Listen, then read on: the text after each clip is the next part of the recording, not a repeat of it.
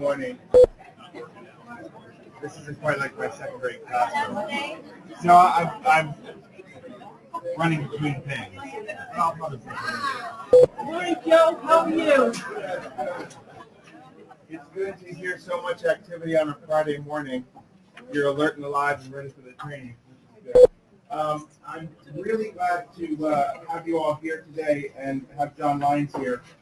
I've been talking about this since I guess I came on board about how we need to implement data-driven decision-making and gathering data to help tell the story of what we do, how well we do it, and how we know people are better off. So this is a significant step forward in that direction. Today's training is the measure we're going to use for working with adults, and I'll take you through the training day. It's important. I know some people are both working with adults and children. So if you sit through today's training and you get certified in this measure, I suspect you'll be able to, and John will talk more about this, take the online test for the child measure without coming to the child training. So, of course, John's terrific, so if you want 2 doses of him, you can feel free to come to both trainings.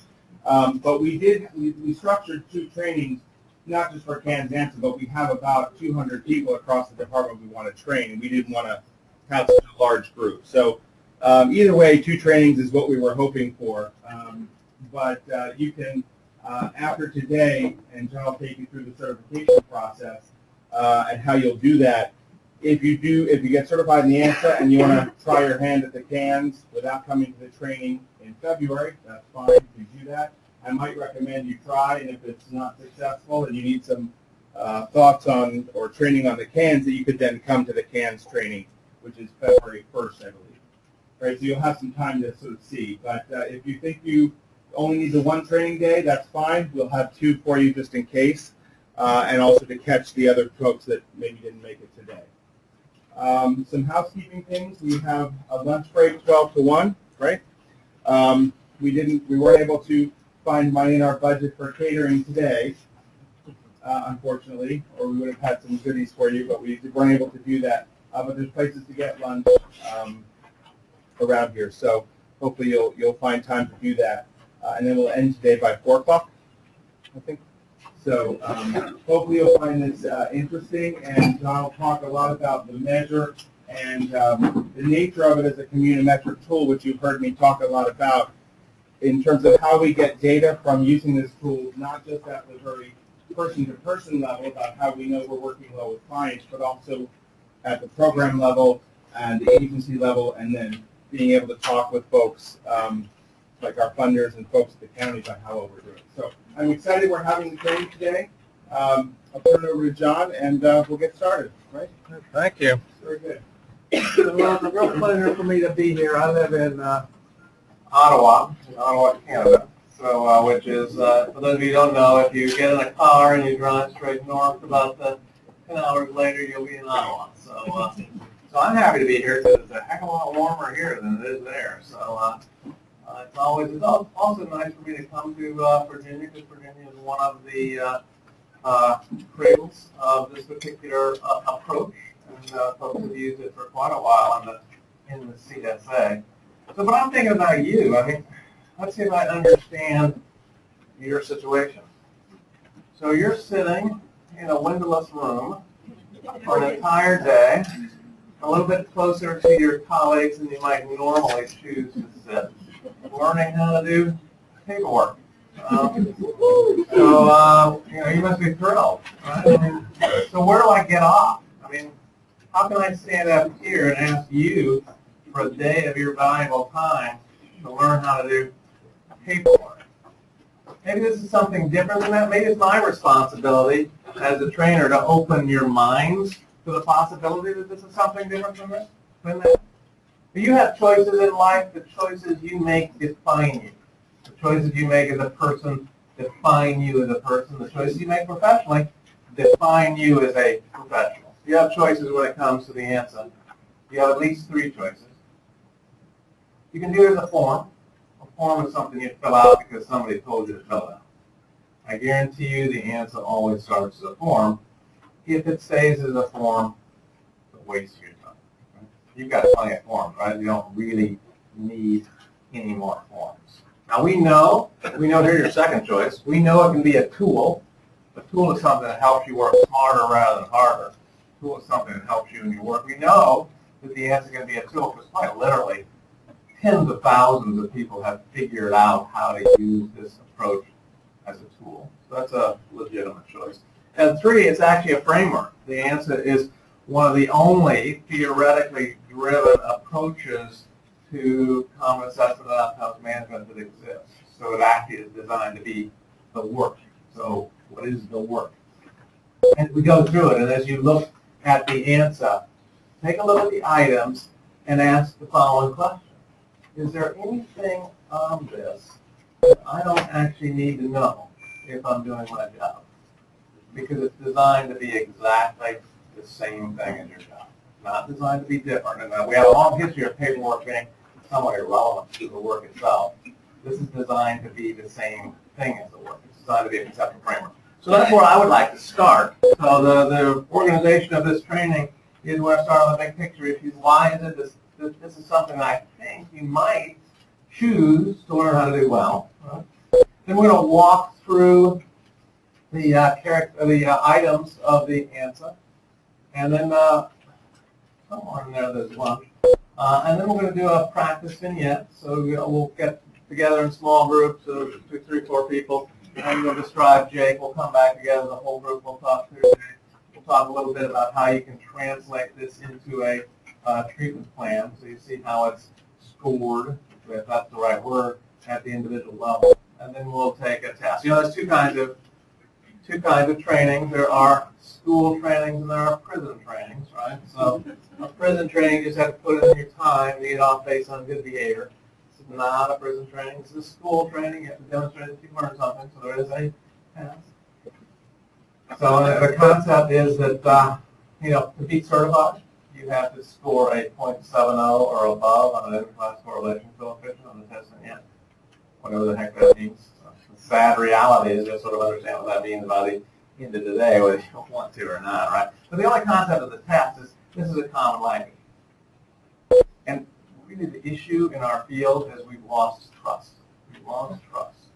And if you want to reestablish trust, you have to have trust in each other that you're all talking the same language. So the reason you have a test is to make sure we reassure each other that when we're all talking this language, we're all able to talk the same language. That's why you have the test, and that's the only reason you have the test. All right? Okay, so that's the organization. So what is this? Why is it that I think this might be something you would like to invest in with your time and effort? All right, so it's an outcomes management tool. What does that mean? Outcomes is a bit of a buzzword. A lot of people are talking about it. What does it really mean? So the way I think about it, 2009 was the first year that over 1 million people were described with this approach around the world. So it's pretty widely used. This year it'll be about 1.5 million times different people were described with this approach. So it's widely used. This year it's going to be up to 33 states with statewide implementations. There's implementations actually on every continent except Antarctica. So I'm not really optimistic about Antarctica. I'm not even keen on Antarctica. Anyway, so there's a lot of use. So I've had the privilege of working with a lot of people in a whole lot of different places. And I've been struck by 3 vivid experiences.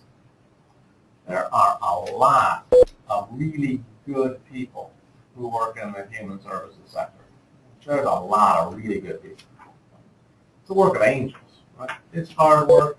You don't get paid very much. You sometimes experience vicarious trauma just from listening to the stories of what the people you serve go through. There are really good people. The human capital in the adult public health system is amazing. It's a lot of good people. Number 2, we know a lot. We know a lot about how to address behavioral challenges, emotional challenges, developmental challenges, educational challenges, vocational challenges, housing challenges. We know a lot. And number 3, despite the fact that we've got a lot of really good people who care, who know a lot about what should be happening in our system, it's really not the case that we've been able to create systems that consistently work on behalf of the people we serve. My guess is you don't have to think back very far in your job before you can identify a circumstance where something happened to somebody you're working with that probably shouldn't happen. So why is that? Why is it despite the best efforts of really good people who care and know a lot, why is it so difficult for us to create systems that are effective? I think there's three fundamental challenges that have actually prevented us from realizing the incredible potential of our human capital. Number one, the expertise that exists, we know a lot, but sometimes it's not in the room with the people we serve. Number two, we're managing the wrong business. We have a complete and fundamental misunderstanding of the nature of our business, and we've been managing the wrong one. And number three, our business is complex. So let me start with the first one because it's the easiest. Are you familiar with Malcolm Gladwell? Yeah, so the hot philosopher. So I got something not too more. But anyway, so that's he's written a number of books. But he's written a book called Outliers, and in his book called Outliers, he talks about the 10,000-hour rule. Right? 10,000-hour rule says that if you want to become expert in anything, you have to spend 10,000 hours doing it. So I lived in Chicago. I grew up in Indiana. I moved to Ottawa. In Ottawa, there's when it freezes over like now, they open up the canal and there's ice skating. I could not get on the canal and do a triple axel. In fact, I couldn't even get on the canal and stand up, right? So I'd have to get a sled if I'm going to go on the canal. So you don't learn to ice skate by just getting on the ice, right? It takes some time. And if you're going to be an Olympic skater, it takes years and years and years of practice before you're good. That's the 10,000-hour rule. Now, 10,000 hours translates into 6.25 years of full-time employment. And that's if you're spending 100% of your time directly working with people. If you, like most people, spend about half of your time directly working with people, that's actually almost 13 years before you put in your 10,000 hours. What happens in our system is oftentimes that people with the least amount of experience spend the most amount of time with the people we serve, and as you become experts, you move away from direct care and away from direct contact with the people we serve. So our expertise shifts away from actually where the people we serve are. So that's the first problem. So you have to find some way to take that expertise that is there and move it into the room with the people we serve. Second issue is we're managing the wrong business. Now, some people are uncomfortable talking about oops, I got to figure out how to do this. How do I do this? Thank you, Ashley. I need to go down. Not real quick. I think it's... We're just talking about, is this not, okay, perfect. Yeah, we're just talking about the fact that this is a fairly amazing classroom, right? So my first document, I have a word process with my dissertation, so the world has changed rather dramatically in the course of my life. But anyway, so some people are uncomfortable talking about public sector as business, right? So serving people with paying loans as a business. Well, here's the deal. If you get a paycheck, you're in a business. So anybody here who's a volunteer, bless you, you're truly the work of angels. But if you get a paycheck, you're in a business. So my question is, what's your business? You have only 5 choices. There's only 5 different kinds of business. You got to be one of these. So which one are you? First, and these are ordered by these 2 economists, Gilmore and Pine. These are in order of how difficult it is to manage the marketplace. So the easiest markets to manage are commodities markets, raw materials, crude oil, grain, fruits and vegetables. We're not on a commodities market, are we? I mean, every now and then, some of the folks who serve get treated as commodities. That's a really bad thing when that happens. That's not what we're about, right? So we're not in the raw materials business. You can take raw materials and you can produce something that's more readily available. So I say that Lansdowne Resort last night, 10 minutes up the road or down the road, whichever way that is. I think it's up the road, right? So anyway, this morning I had Cheerios for breakfast, right? That's a product. So oats are the commodities, Cheerios are the products. If you purchase gasoline to drive here, that's a product. Crude oil is a commodity. Gasoline. We're not in a product business, are we? Services. Now we talk about what we do in services, we organize and finance what we do in services, we manage them, we supervise them as if they're services. But my question to you is, are you really a service? Let me define for you what a service is, and you tell me. A service is when you hire somebody to apply a product for you. Hire somebody to apply a product for you. So if I still on this tie, and I like this tie, my daughter gave me this tie, I am completely incompetent to clean it. So I would hire a dry cleaner to do that for me. That's a service. If you eat meat, my guess is most, well, some of you might, but most of you don't have livestock in the backyard. Honey, let's have chicken tonight. When you go kill one, right? You probably hire the butcher or the grocer to do that for you. Now I live in Ottawa. Right outside of Ottawa, there's a place called Cornwall. In Cornwall, there's a place called Roland's Slaughterhouse, and their branding is custom killing. Yikes! I'm hoping they're talking about animals, but it's not even clear. Right? Anyway, so that being said, I enjoy an occasional steak. I don't want to kill the cow. Right? I would be happy to hire the butcher or the grocer to do that for me. That's a service. If you've had just enough of the ANSA training today, and you get home and say, I don't want to cook dinner, let's go out to eat, and you go to a restaurant, that's a service. You're hiring somebody to prepare dinner for you. So are we like a restaurant? As long as you keep your tables filled and have people coming back, you have a successful business. That's how we're organized. That's how we're financed, right? Keep your tables filled, keep people coming back. But is that actually what we're doing? Is that actually the essence of public mental health? Fill your tables, get people coming back? Probably not. Fourth type of business is an experience. So I moved to Ottawa in 2008, so I'm a landed immigrant at the moment in Canada. So I don't know if you know anything about the immigration regulations in Canada, but now I am required to mention hockey in every public appearance. So if you go into D.C. and see a Capitals game, what are you purchasing with a ticket? You're purchasing a memory, right? An experience. If you load up your family and fly them down to Disney World, what are you purchasing when you take your family to Disney World? You're purchasing an experience, a memory, right? So I was down in Orlando. I noticed there were some parents who were purchasing the wrong experience. They're taking their kids when they're 3 or 4 or 5, and there you're purchasing a pain in your butt, right? You need to wait until your kids are 8 or 9 that can actually encode the experience, because they're not going to remember it when they're 3, right? So anyway. All right, so is that what it's about? So long as the people we serve like us? So long as they think we're cool? Is that enough? Is consumer satisfaction our ultimate outcome? I think our responsibilities might actually go a little bit beyond that, don't they? So the final and the most difficult kind of business to manage are businesses in which the purpose of the business is to help people change their lives in some fundamental way. The business exists to help people change their lives in some fundamental way. It's called a transformational offer. My guess is that almost everybody in this room wakes up in the morning and goes to work because you believe that you can help people change their lives in some fundamental way.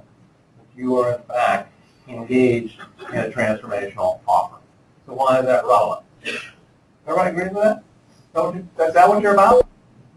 Or are you about getting them to show up so that you can get your billable hours, right? I think that's why we got into the field, right? That's why. Okay. All right. So why is that relevant? You already knew that, right? Why is it relevant? Because you can't manage what you don't measure. You can't do it. You can pretend to do it. You can delude yourself into thinking you're doing it, but you can't actually manage what you don't measure. I mean, you could have driven here without a dashboard on your car. You could have faked your way through probably, but I guarantee you if you drive any length of time without a dashboard, you will get in trouble because you can't actually manage what you don't measure. If you manage your chain account like I do, you can ballpark it. You're fine if you're flush. If you get tight, you will be in trouble because you can't manage what you don't measure. So if you're not measuring the transformational aspects of what you do, you can't manage it. You can pretend to manage it, but you can't actually manage it. And you can't manage what you can't define. You can't measure what you can't define. So if you can't define the transformational goals of your work, you can't actually measure it, and therefore you can't manage it. So what do we end up doing? We start managing services because we define it and we measure it. If you want to change it, if you want to change things, if you want to manage the reason you wake up in the morning, you have to measure transformation. And to measure them, you have to define them. Okay. The third problem is that it's complicated. And the adult system is complicated. The children's system is way complicated, but the adult system is also complicated, right? Because guaranteed in every exchange, there's at least 3 people involved, right? There's the person receiving the care, the person providing the care, and the person paying for the care. There's always at least 3, and sometimes there's way more than 3. Sometimes there's a probation officer, sometimes there's multiple providers, right? You have all these different people, and they have different perspectives. Do you always agree with the county? Of course not. Does the county agree with you? Of course not. Does the county agree with the state? Of course not. Does the state agree with the county? Yeah, but here's what happens. Honest people, honestly representing different perspectives, have to disagree with each other. In fact, you're morally obligated to disagree with each other. One thing I guarantee you, if you were work yesterday, you were morally obligated to disagree with something. And chances are you're morally obligated to disagree with somebody else every hour you work. Because honest people, honestly representing different perspectives, have to disagree. So what that does is, because the system is complex, because there's so many different people involved in the system, that creates these tensions that come out of honest people just doing their best based on their perspective. That's not actually a problem. It's the reality of a complex system. So what does that mean? Well, I think what it means is, in terms of considering how to manage a transformational offering, it's complex. It's really about conflict resolution. It's really about dispute management. It's about managing all these different perspectives at the same time. So what do we know about dispute management that might help us think about how we might manage the adult public mental health system? We know a lot, right? I mean, there's libraries on conflict resolution, there's entire professions. Anybody here a lawyer? Why do lawyers exist? You've asked that question before, right? Well, laws exist in a civil society. That's what makes a society civil, right? But the reason laws exist is it creates a platform for resolving disputes. So we have thousands of years of experiences with resolving disputes. Lawyers exist to represent citizens to that platform, right? That's how it's set up, right? And so we know a lot about conflict resolution. But if you distill it down to its simplest concepts, there's 2 fundamental principles that have to happen. 2 things have to happen if you're going to have any hope of resolving disputes. First, you have to have a shared vision. You can't resolve a dispute if you don't have a shared vision. It's impossible. There's no peace in the Middle East. Why is there no peace in the Middle East? It's not complicated. It's actually simple. There's no peace in the Middle East because there is no shared vision of what peace would be. You talk to the Israeli people, you talk to the Palestinian people, you'll get 2 completely different definitions of peace. You cannot possibly hope to have peace until you can at least first agree on what peace might be. So, do we have a shared vision in the adult mental health system? I think we do. I don't think it's always played itself out, but I think it's there. I think when I ask each of you why you got into your work, for you to write down why you chose to get into the kind of work that leads you to sit here today. And if I were to stand up here and read back to you what everybody in this room said, I've done this. You know what I think I find? You know what we find? That almost everybody in the room would say stuff like, I want to make a difference. I want to have an impact. I want to help people. I want to help people live their lives. That's the shared vision. That's the one thing, and it's probably, quite frankly, the only thing that we all have in common. We all got into our work in the first place to help people. So that's a shared vision. So the shared vision is necessary, but it's not sufficient. I was teaching a class at the University of Ottawa. I was talking about the shared vision thing, and Well, I said, well, Dr. Wise, can you have a shared vision and a hidden agenda? I said, yeah. What do you do when there's a hidden agenda? What's your moral obligation as a hidden agenda? Expose it, right? You have to lay it on the table. And by the way, that includes your own hidden agenda. That's your responsibility. I was going to talk with a group of political appointees, and I asked the same question. One of them said, well, it depends on whose agenda. No, it doesn't, right? If there's a hidden agenda, you have to lay it on the table. That's your moral obligation. That's what transparency is, right? You lay it on the table. I don't know about you. I think working with people is a blessing. Right? I don't think that's what burns us out. I don't think actually working with people is what burns us out. I think it's all the crap that gets in the way with working with people that makes our lives difficult, right? Those are all the hidden agendas. Those are all the other kinds of stuff that makes our work complicated. So the second fundamental principle, if you're going to be able to manage conflict, is you have to be able to communicate the shared vision so that it's available at every table. And this is where we as a field have historically failed. We've absolutely failed to communicate the shared vision. I think it works something like this. How many people here work directly with people? You work directly with people, you're in the perfect possible position to exercise a shared vision, aren't you? I mean, you're sitting in the room with them. You can listen to their story, you can talk in their language, you can recognize their unique circumstances. I bet you do everything in your power to make your work about them, don't you? You are in the perfect possible position to exercise a shared vision. How many people here work as a supervisor? Yeah, how many people are not going to raise your hands no matter how many options I give? I was doing a talk in Pittsburgh. There's about 600 people in the audience. I want to make a point about demo change. Okay, how many people here consider themselves to be human beings? Only about 60% of the audience actually raising their hands. So I just tell you, be careful traveling in Pittsburgh. We're not sure what's going on. All right. Yeah, I don't know. Anyway. So I didn't have to follow up questions because I was just right. Anyway, all right. So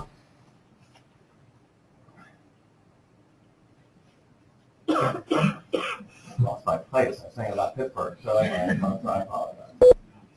All right. So you got to communicate. So if you're working as a supervisor, right? If you're working as a supervisor, you know the research on supervision is rather fascinating. The majority of time spent on supervision, you know what's spent on? Spent on stuff like managing vacation coverage, handling interpersonal conflict in the workplace, teaching people how to do the bureaucracy.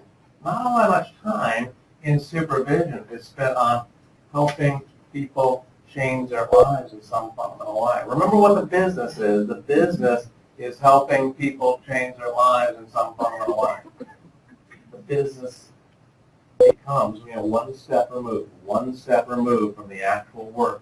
It starts to become about something different. It starts to become about us. And by the way, that walk just continues on. Right? So if you run a program, what's the first thing you do before you open the doors to the program? All right, I bet you, many of you, when you got your jobs, you showed up the very first day at work.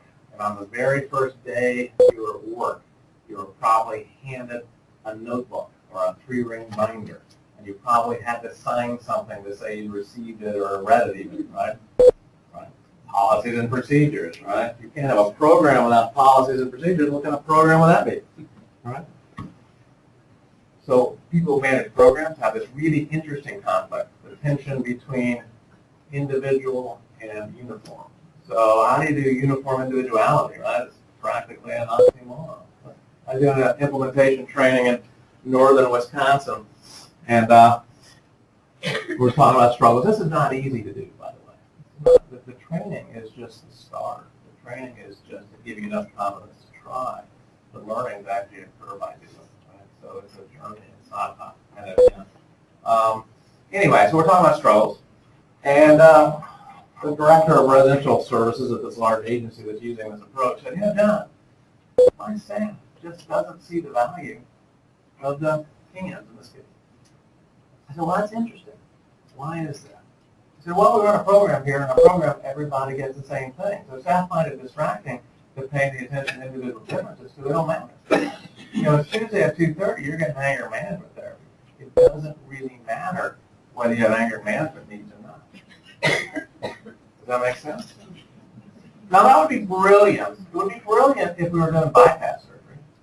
Bypass surgery has become a routine miracle because if you follow the clinical protocol, you get good results. We could probably do bypass surgery. I'm not recommending it, but it's become that routine. LASIK is the same way. That's why if you have to get that kind of work, you go to somebody who does it a lot. Because if they follow the clinical protocol, you get good results. People who do it more times, they do better because they're reaching the 10,000-hour rule, right? That's why you do it that way. Here's the problem for us. We're not doing bypass surgery. The reason bypass surgery is so successful is because the patient population is extremely homogeneous. Right? It's relatively healthy adults with one or more occluded arteries. If you follow the clinical protocol, you get good results. You take 10 people with schizophrenia, you got 10 different stories. You take 10 people with bipolar disorder, you have 10 different stories. You have 10 people who have survived serious trauma, you got 10 different stories. We do not have homogeneous patient populations.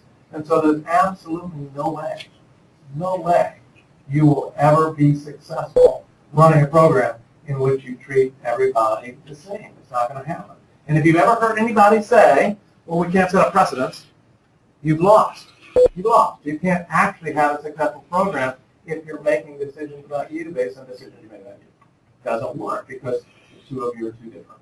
It's not going to work. How do you individualize within a program framework? How do you create an opportunity to have uniform individuality? Build on the strength of the program, which is uniformity, but also allow individualization. Well, you have to have a model, because if you don't have a model, it doesn't work. You end up going back to what I would call the generic model of fairness, which becomes the moral justification for a program model. Well, we're going to be fair here, so we're going to treat everybody the same. That's the generic model of fairness. Now, my parents raised 4 kids, and they really valued fairness. Fairness was really, really important to them. But they used the generic model. They treated all their kids the same, and they worked hard at it, right? I'll tell you, as one of their kids, it got a little strange. So let me give you an example. My brother got his PhD, and my parents decided to get him golf clubs. A couple years later, I got my PhD. Guess what my folks got? Golf clubs. Now ask me, do I play golf? No, I don't play golf. Sometimes giving everybody exactly the same thing doesn't make a whole heck of a lot of sense. If you don't have a model that allows you to justify shifting it, you've got a problem. Because somebody will come in afterwards and say, well, that's not fair. Okay. At the system level, the vast majority of systems make the vast majority of their decisions. How? How does the state of Virginia make the vast majority of its decisions? Who gets the money, right? And what do they base who gets the money on? Activities of professionals, right? I mean, you get money for so many days, so many visits, so many, whatever, sessions, so many caseloads.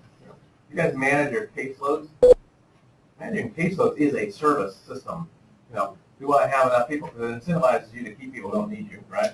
Because it's easier to manage somebody who doesn't need you. Okay. So if you manage your workload, that's a transformational management. Manage your caseload is managing a service. And there's a big, big difference if you wrap your head around the implications of managing transformation. Right? Okay. So why does the state manage the system by allocating dollars for the activities of professionals? Why does that happen? Because you can't manage what you don't measure. You can't do it. So what do we measure really, really, really well? Dollars, right? I mean, people go to prison for failing to measure dollars with reliability and validity, don't they? Right. What do we measure next best? Activities of professionals. I bet you many people in this room spend a substantial amount of your time filling out forms with activities. How have you spent your time, right? Those are the two things. So is it any surprise that policymakers, when they're forced to create business models, use the information that they have and they trust to build their models? So is it any surprise that we end up managing a service system? Because that's the information we got. Because what we've done is we've failed. What information are not available to policymakers? The shared vision. So how on earth can the state of Virginia make their decisions based on the best interests of the people we serve? How can they do it? They don't have the information. So what that means is if you want it to be different, if you want a system in which everybody in the system comes back to what's in the best interest of the people we serve, the only way that can happen, the only way, is if the people who need it the least, the people who are actually in the room with the people we serve, take it upon themselves to create and communicate the shared vision so that it's available at every other table where decisions are being made. That's what the ANSA is. That's what it is. In fact, that's all it is. It's a strategy of creating and communicating the shared vision so that you have the possibility, at least, that everybody in the system, no matter where they sit, whether they're in the room with a person, they're a supervisor, they're a program manager, they're an agency director, they're a county director, or they're at the state, they can come back to, let's make our decisions informed by what's in the best interest of people we serve. That's all it is. So, since it's a communication strategy, right, as Joe mentioned, this metric measure, it has implications, right? So a lot of people have tried to do this by taking measures about for research and plugging them into the service delivery system. My experience is that doesn't work very well. And I think the reason that doesn't work very well is that research has completely different priorities than you do. There's only one reason why you have an assessment process. One reason, and that's to figure out what you need to do to be healthy. Do you believe that you need to understand who you serve?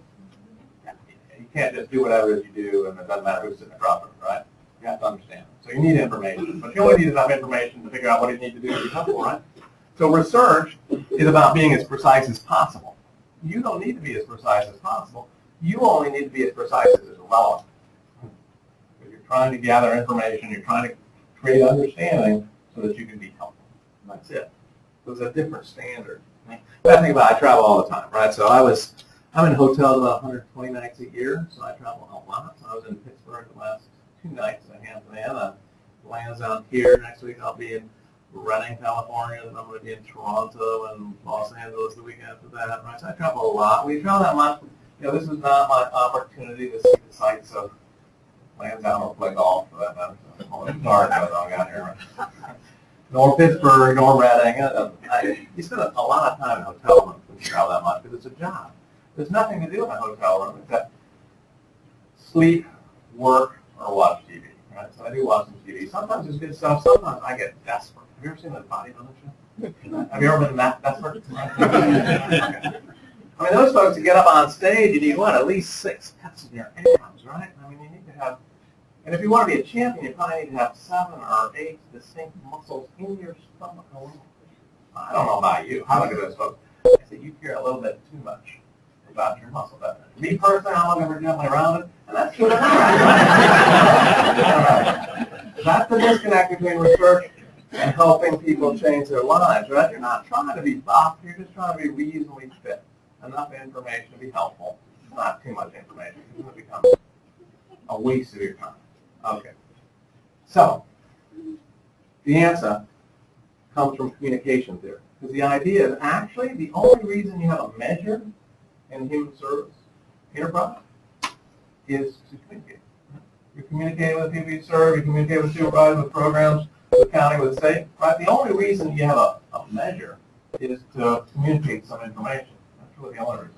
So if in fact the primary purpose in human serving agencies is to communicate, why not design the measure from a communication perspective to maximize the communication value of it? So that's a different philosophy, the communication philosophy. So that has implications. There's actually 6 key characteristics that make this different than any other measure. It's actually more of a practice model than as a measure, by the way. But anyway, so I have you all day, right? You are here all day. What do we know about adult education? We know that adults are actually children in larger bodies, right? So there's absolutely no way you're going to pay attention all day, right? And you may notice I'm trying to make eye contact with as many of you as possible. Why am I doing that? To shame you into paying attention. I know, you know, and I know it, right? But I know you've mastered the single most important educational skill. What's that? Pretending to pay attention when you're actually thinking about something different, right? So, my son had struggles, right? So, anyway, he, when he was in 3rd grade, he had a tough time paying attention. So he came up on his own with this strategy to stay on task, and that strategy was to point out every mistake his third grade teacher made. Bad idea, right? It doesn't work very well. So no third grade teacher really wants corrective feedback from a third grader, right? Anyway, so we had to teach him how to daydream while he's still pretending to pay attention, right? Because that's an important strategy in education. Anyway, I know you've mastered this. I'm going to make an offer, which is what I'm going to say in the next 25, 30 minutes is everything you really have to understand about the ANSA. So you just suck it up and pay attention for about 30 minutes. You can space out for most of the rest of the day. You'll still be fine when you have to take that damn test. Reasonable offer? All right. So the 6 things you really have to understand about this approach. Number 1, it's an item level tool designed at the item level. For those of you who have anybody here have a background in psychology? Were you told that you can't have a single item scale? You remember that from graduate school? You were lied to. There's a whole bunch of lies that were told. I have the same training background. And if you don't believe me that you can't have a single item scale, go to any pediatric, obstetrics hospital in Virginia and ask them how they measure the functioning of a newborn, and they'll say, well, we use the APGAR, or the single item scale. So think of the ANSA as a series of APGAR. It's a series of individual items, reliable and valid at the item level, so it's a collection of items. Each of the items are selected because they're meaningful in terms of what you might choose to do next to be helpful. If an item is irrelevant to what you're going to do, get rid of it, you don't need it. If an item is the same for everybody, get rid of it. You don't need it. You only need information that's helpful. You already endorsed the concept that you need information. The items are intended to reflect that information. That's why there's different versions of the ANSA, different versions of the CAN, that you can create one to fit the information you need. You can use the ANSA that we're going to train on for a year and say, wait a minute, we're missing this information, let's add that. That's perfectly fine. There's actually about 770 items in the various versions that you can pull from, or you can create your own, right? So it's designed at the item level. The concept is you only need information that helps you develop an effective plan. That's it. The second characteristic is that the levels of the items, the numbers associated with the items, translate immediately into action. The problem with most traditional measurement, like psychometric measures, is they're arbitrary. So please tell me the difference between a 17 and a 13 on the Beck depression scale. Nobody knows. Even if you brought Aaron back, he wouldn't be able to tell you, right? What's the difference? Here's a more subtle question. What's the difference between an 85 and a 78 on an IQ test? Well, now you know that's normed. And if you know what a norm is, it's trying to give something that's meaningless a little bit of meaning. That's why you norm stuff, is to give them a little bit of meaning. But does anybody in this room remember the percentile ranks of 85 versus 78? You know 85 has got more intelligence than 78. It's like about 17.4 versus 13, around that particular area, but it still doesn't tell you very much. That's a problem. Arbitrary measurement from a communication perspective doesn't work because meaning is actually everything in communication, right? If I'm saying things that you don't understand, am I failing to communicate? So meaning is critical. So you can't have arbitrary measures from a communication perspective. So every single number means something, and it means something immediately. So you don't really need to score the answer beyond that for an individual to know what it means. Everybody knows what it means as soon as you fill it out. It's not being interpreted. Okay. And the only reason that you're doing an assessment process is to figure out what are you going to do to be helpful, right? So in a transformational world, we're very much focused on our actions that we might take to be helpful. So all the items are action-oriented, all the levels of the items, the numbers. So this is how it works. It's called the ANSA, right? The Adult Needs and Strengths Assessment. So clearly and explicitly in the title, the concept of needs and strengths are different for each other. Not everybody buys that. There are strategies that treat strengths and deficits at opposite ends of the same continuum. My experience is that's a mistake because there are some needs whose absence aren't strengths. There are some strengths whose absence aren't needs, and if you force everything into a continuum, you end up with sort of weirdness. So I was just in Pittsburgh, and they had somebody documenting the fact that this young person didn't run away anymore with a strength. That's not a strength, that's the absence of a need, right? So, okay. So let me give you a couple examples to clarify what I'm talking about. So would everybody agree that if you're working with somebody who's thinking about killing themselves, that's a need? Being suicidal is a need, right? You want to do what you can to prevent a death outcome. If they're not suicidal, it's not a strength, is it? You've got a person who's involved in a spiritual religious community, that can be a powerful strength. Right? If they're not and they're not interested, it's not really a need, is it? Because you're not doing evangelical work. I said that in North Carolina, I got myself in trouble. They were doing evangelical work. So here's a different example. Let's say you're working with an 80-year-old and they're not working. You're not going to say, oh my God, they're not working. We need to get them into no, they're 80, you don't care, right? Okay. So needs and strengths are different from each other. Because we have a 25-year-old who's got some significant job skills. That's an important, powerful strength, right? It's not too relevant for any people. Okay. So you're thinking about it differently. So there's different action levels for the needs than there are for the strengths. So here's how it works for the needs. 4 levels for all items. 0, 1, 2, 3. It could be A, B, C, D. It could be 10, 20, 30. You don't want anything. You want to have a number? I mean, the person you serve doesn't care about the number. Meetings made easy. You are the first caller and will be placed on hold until the next caller arrives. Rounds at Northwestern University with an analyst got up and he gave this elaborate theory about this young lady with a panic disorder that he treated. At the end of it, he opened up for questions, and somebody raised their hand and said, "Doctor, what implications does your theory have, and what do you say to your patients?" He stopped and thought, and he goes, "Well, I don't really say much of anything about patients." That history in our field, where we're just kind of outside, and you know, I was told many times in supervision, well, they're really not ready to hear that. I'm a parent of a special needs young adult now. He's got bipolar disorder. I can guarantee if anybody ever said that to me, I would find that so profoundly insulting. Right? Because who are we to judge what somebody else is ready to hear? That's our hidden agenda, right? And so you got to be nice, you got to be non-judgmental, but you got to lay it on the table, right? That's really what this is about.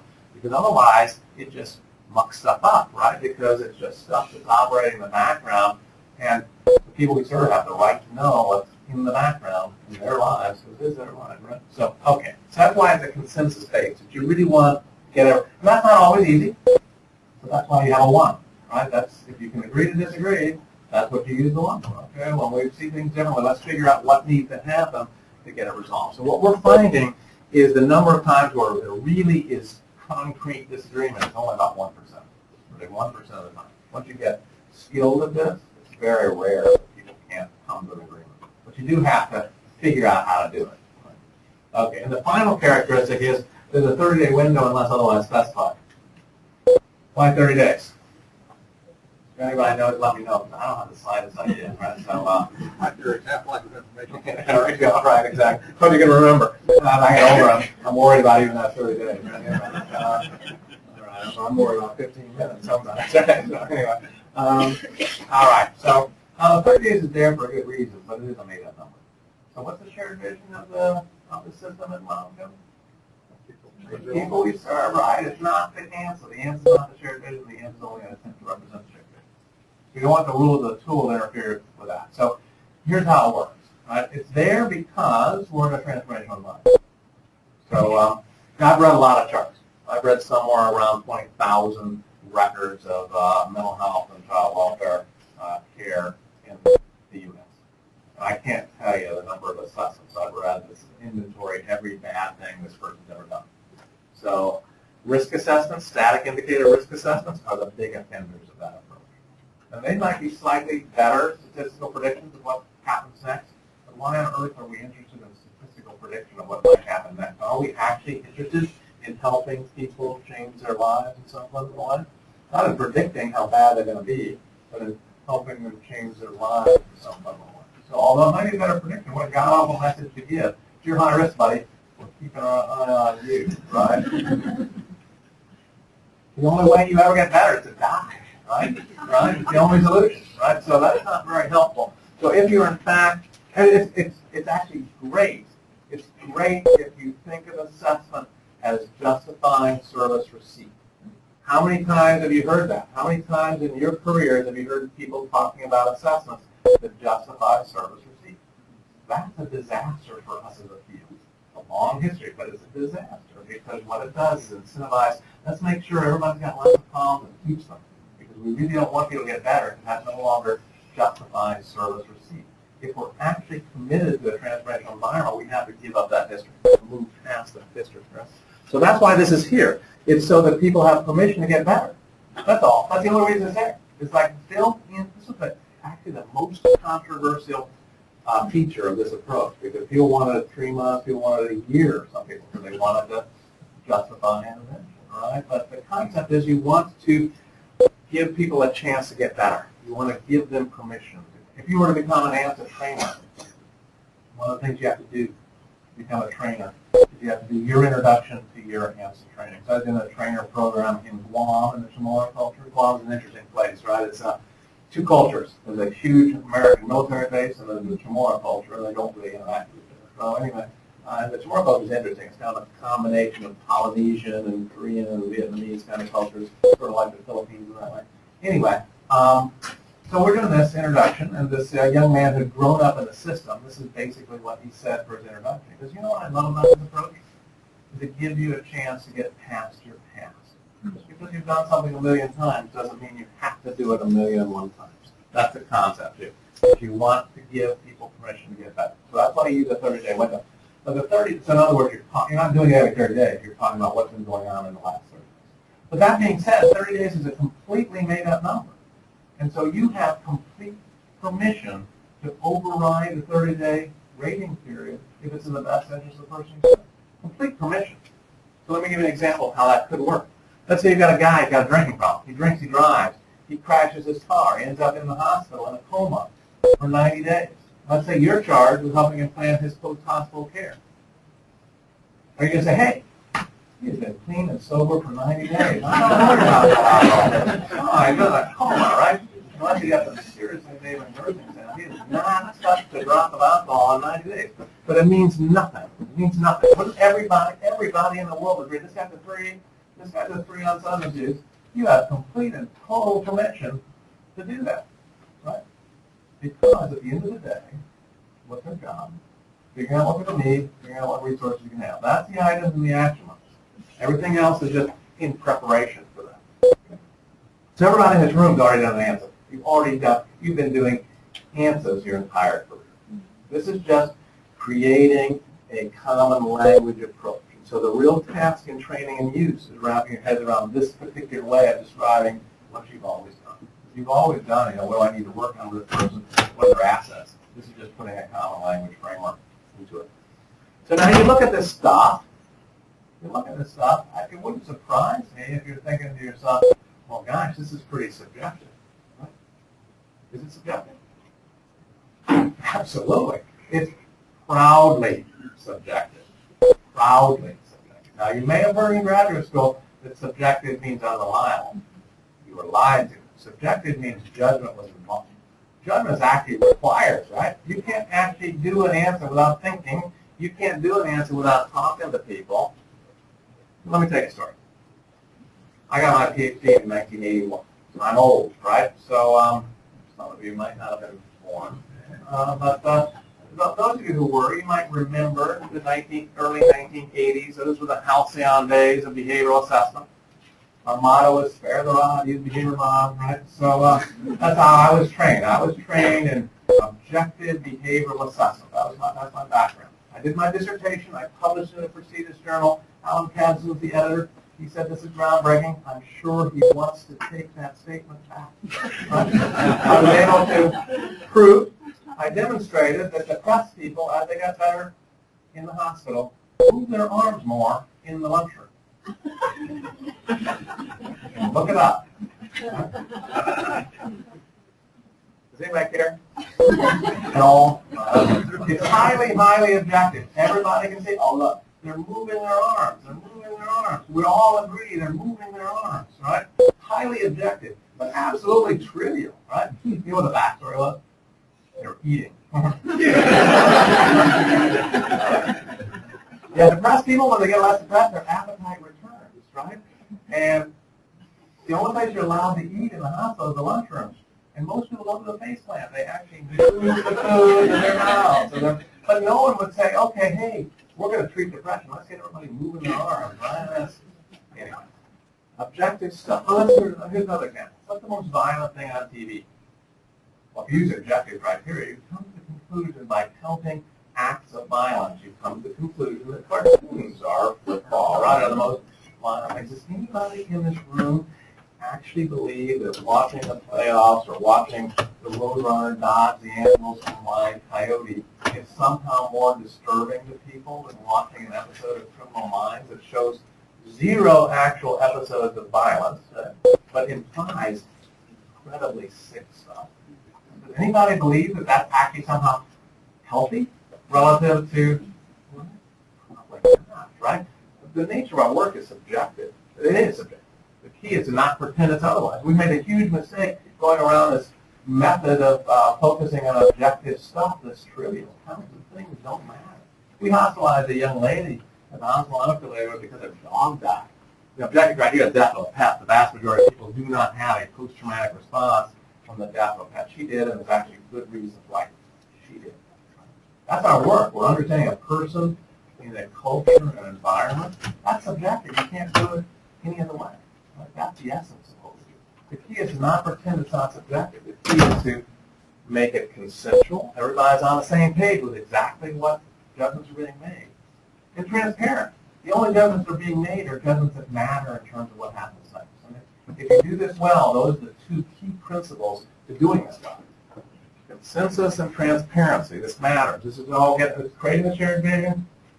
The shared vision matters in terms of how you develop a plan, and that gets communicated so that everybody else at the table can do it. So that's how this is. It's probably subjective. The great irony is, it's actually more model and field than traditional objective measures. So the emerging research is objective measures. You put them in the field, they don't work because they end up trivial. They end up not meaningful. And if you have paperwork that's not meaningful, how good is that paperwork? Not meaningful, right? And so it ends up deteriorating over time. There's quite a bit of research on it demonstrates that. The field reliability of the ANSA and the CAMP is higher than the training reliability when you embed it in the work. So, all right. So I think that takes us up to a natural breaking point. So, Churchill said the brain can only absorb what the seat can endure. So I suspect we've probably passed that threshold. So see you in about 10 minutes, all right?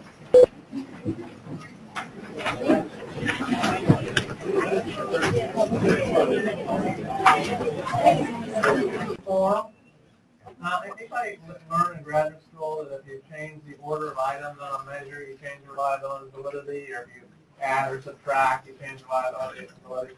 You were lied to again. So actually you weren't lied to. That's a very highly contextualized information that has no application for you. So, which I think is another word for bullshit. Anyway, but then, so here's the story behind all of the research that shows us that you can't change the order of items, or you can't add or subtract items without changing the reliability and validity of a measure. All of that comes from research by people like me, right? Psychologists who work in universities. What are the tensions under which psychologists who work at universities operate? What are their competing pressures? Well, you need to publish, right? But there's some beautiful, Virginia has some beautiful universities. Right? If you are teaching in a beautiful university and you have to publish, don't you also want to never leave that beautiful university? So how do you publish without ever leaving the university? That sounds like a challenge. Now, they're a bright group. They've solved that problem. They create subject pools with introduction to psychology students. So they give intro to psychology students this very low-grade Sophie's Choice. You either write a paper or participate in an experiment. How many people here participated in the experiment? Did you care? No, you care less, right? You just didn't want to write the paper. Yeah? So, now how do you teach introduction to psychology? There's one of the rules of teaching. You have to maintain a love past the drop date, right? Because enrollment is scholars in the university, right? If you have your students dropping out like flies because you're boring, you will not be at that beautiful university for any length of time. So you don't start introduction to psychology with neurobiology. You'll be losing people like that. So I was something more interesting. Lots of people start with social psychology, but doesn't that make psychology look a little manipulative? So it wouldn't surprise me, for those of you who did, it was about half of this particular room participated in that science, when you didn't care at all about the nature of that science. It wouldn't surprise me at all if you're kind of wondering why you're wasting your time. So of course, if you're trying to figure out what's this about, of course the order of the items matters. Of course whether you ask a question or not matters, because as you read each question, you're coming to a further understanding of what the study is about. Take that same logic and apply it to your work. Does anybody in this room actually believe that the way you get accurate information from somebody that you work with is to force them to answer questions in an order you predetermine? Isn't actually our work relational? Isn't actually the way you get accurate information? Accurate information is just, reliability or fancy words for accurate information. Don't you get accurate information by creating relationships? Isn't that really how it works? And so my experience is you don't create a relationship by forcing your agenda on another person, right? You actually have to let them tell their story. You have to give them respect and other kinds of things to create that kind of relationship where people tell you things. So the context of communication in research on university freshmen versus helping people change their lives is completely different. And applying things that we learn from that one context to the other context doesn't make a lot of sense. So you can do this in any order you want. Here's an idea. Have you ever been to the physician? You're sitting there in that stupid half-gown thing. Have you been there? And the physician comes flying into the office and they're flipping through your medical record while they're asking you questions, and you feel like you have 3.5 minutes to take care of your entire medical needs. And maybe if you're smart, you wrote out your questions beforehand, because otherwise you get overwhelmed to see the moment and you lose. I don't know about you, I walk out of somewhere and oh, I forgot to ask about that friend. So have you had that experience? That's kind of the standard of medical care, right? Have you ever had a physician who's actually reviewed your medical records before they enter the office? No? Anybody? You know what I'm saying? When you're a kid? Yeah, it happens, right? Did you like it? Well, you're a kid, you may not remember. Anybody recently? Yeah, that's great, isn't it? No, I mean, it's pretty nice. Isn't it nice? I mean, don't you feel respected? Don't you feel like the person has taken the time to get to know you? You can use the ANSA in exactly the same way. You're probably going to know a lot about the people you serve from other sources before you ever meet with them. You can actually populate an ANSA and use it as a way of, this is what I think I understand from your history. If you want a nice engagement strategy, that's a good one, because it communicates respect. It communicates that you've done due diligence to understand somebody before you meet with them. It also reduces contention, right? Because you're letting people know what you know. I know some folks who wait and see what people tell them and use that diagnostic. That's a hidden agenda, right? That's guaranteed to set up a problem later in the relationship, because if you know that you found out something before and you're not revealing what you already believe you know, that's problematic, right? Because it's all about building trust, right? So anyway, think about doing it that way. So pre-populate the answer and use that as a way of establishing whether or not you're on the same page starting out. Okay. But anyway, regardless, you can do it in any direction, any order you want. Don't get locked into the form. I like to start with functioning and input strengths. So functioning is the first on the form. The only reason it's first on the form is what's the first thing you ask people when you run into them on the street? How you doing, right? So that's the functioning assessment, right? I mean, how you doing across the different life domains. And sometimes you don't really need that when you run into somebody on the street. But anyway. All right, so we'll just walk through these items and I'll talk about them. So physical medical is both any sort of motor sensory problems or any health problems. So a 1 would be a mild treatable condition, a 2 would be a chronic disease, a 3 would be life-threatening. HIV is a 2, AIDS is a 3, diabetes is probably a 2, but if you already have, I don't know, kidney failure, it could be a 3, or be a really, really fragile diabetes, it could be a 3. If you're great at diabetes self-care and your hemoglobin A1Cs are down around 6, okay, maybe it's a 1. Keep an eye on it. It's all managed. Also, physical problems would be here. I'm a 1. I absolutely have to have these glasses. That's a physical need. As long as I have the glasses, I'm fine. I'm also the poster boy for bicycle helmets. So when I was growing up in Speedway, Indiana, I went to basketball practice. Basketball was big in Indiana. So I was flying back from basketball practice. I This is a very Midwestern experience. I rode into a swarm of locusts. I crashed my bicycle. I got a concussion. I lost my sense of smell and any memory of ever having watched the Donna region. What a weird travel together that way, right? Anyway, the one has had more implications for me than the other, right? So for those of you who are too young to know Donna Reed, I don't know what a normal family is. So the loss of sense of smell has had no implications, right? So actually it started to come back. So I smelled perfume for the first time about 2 weeks ago in Los Angeles. Wow. So, for about 35 years. So anyway, now if I were a gas line repairman, I would be a 3 on physics. That would be a dangerous physical problem, and your job would be to help me convert into an ANSA trainer where I'd be safe, right? So this is a person in an environment kind of way of understanding about this. Is this something that needs to be addressed within the context of this person's life? Family functioning is probably the hardest item to rate because it requires you to first define family.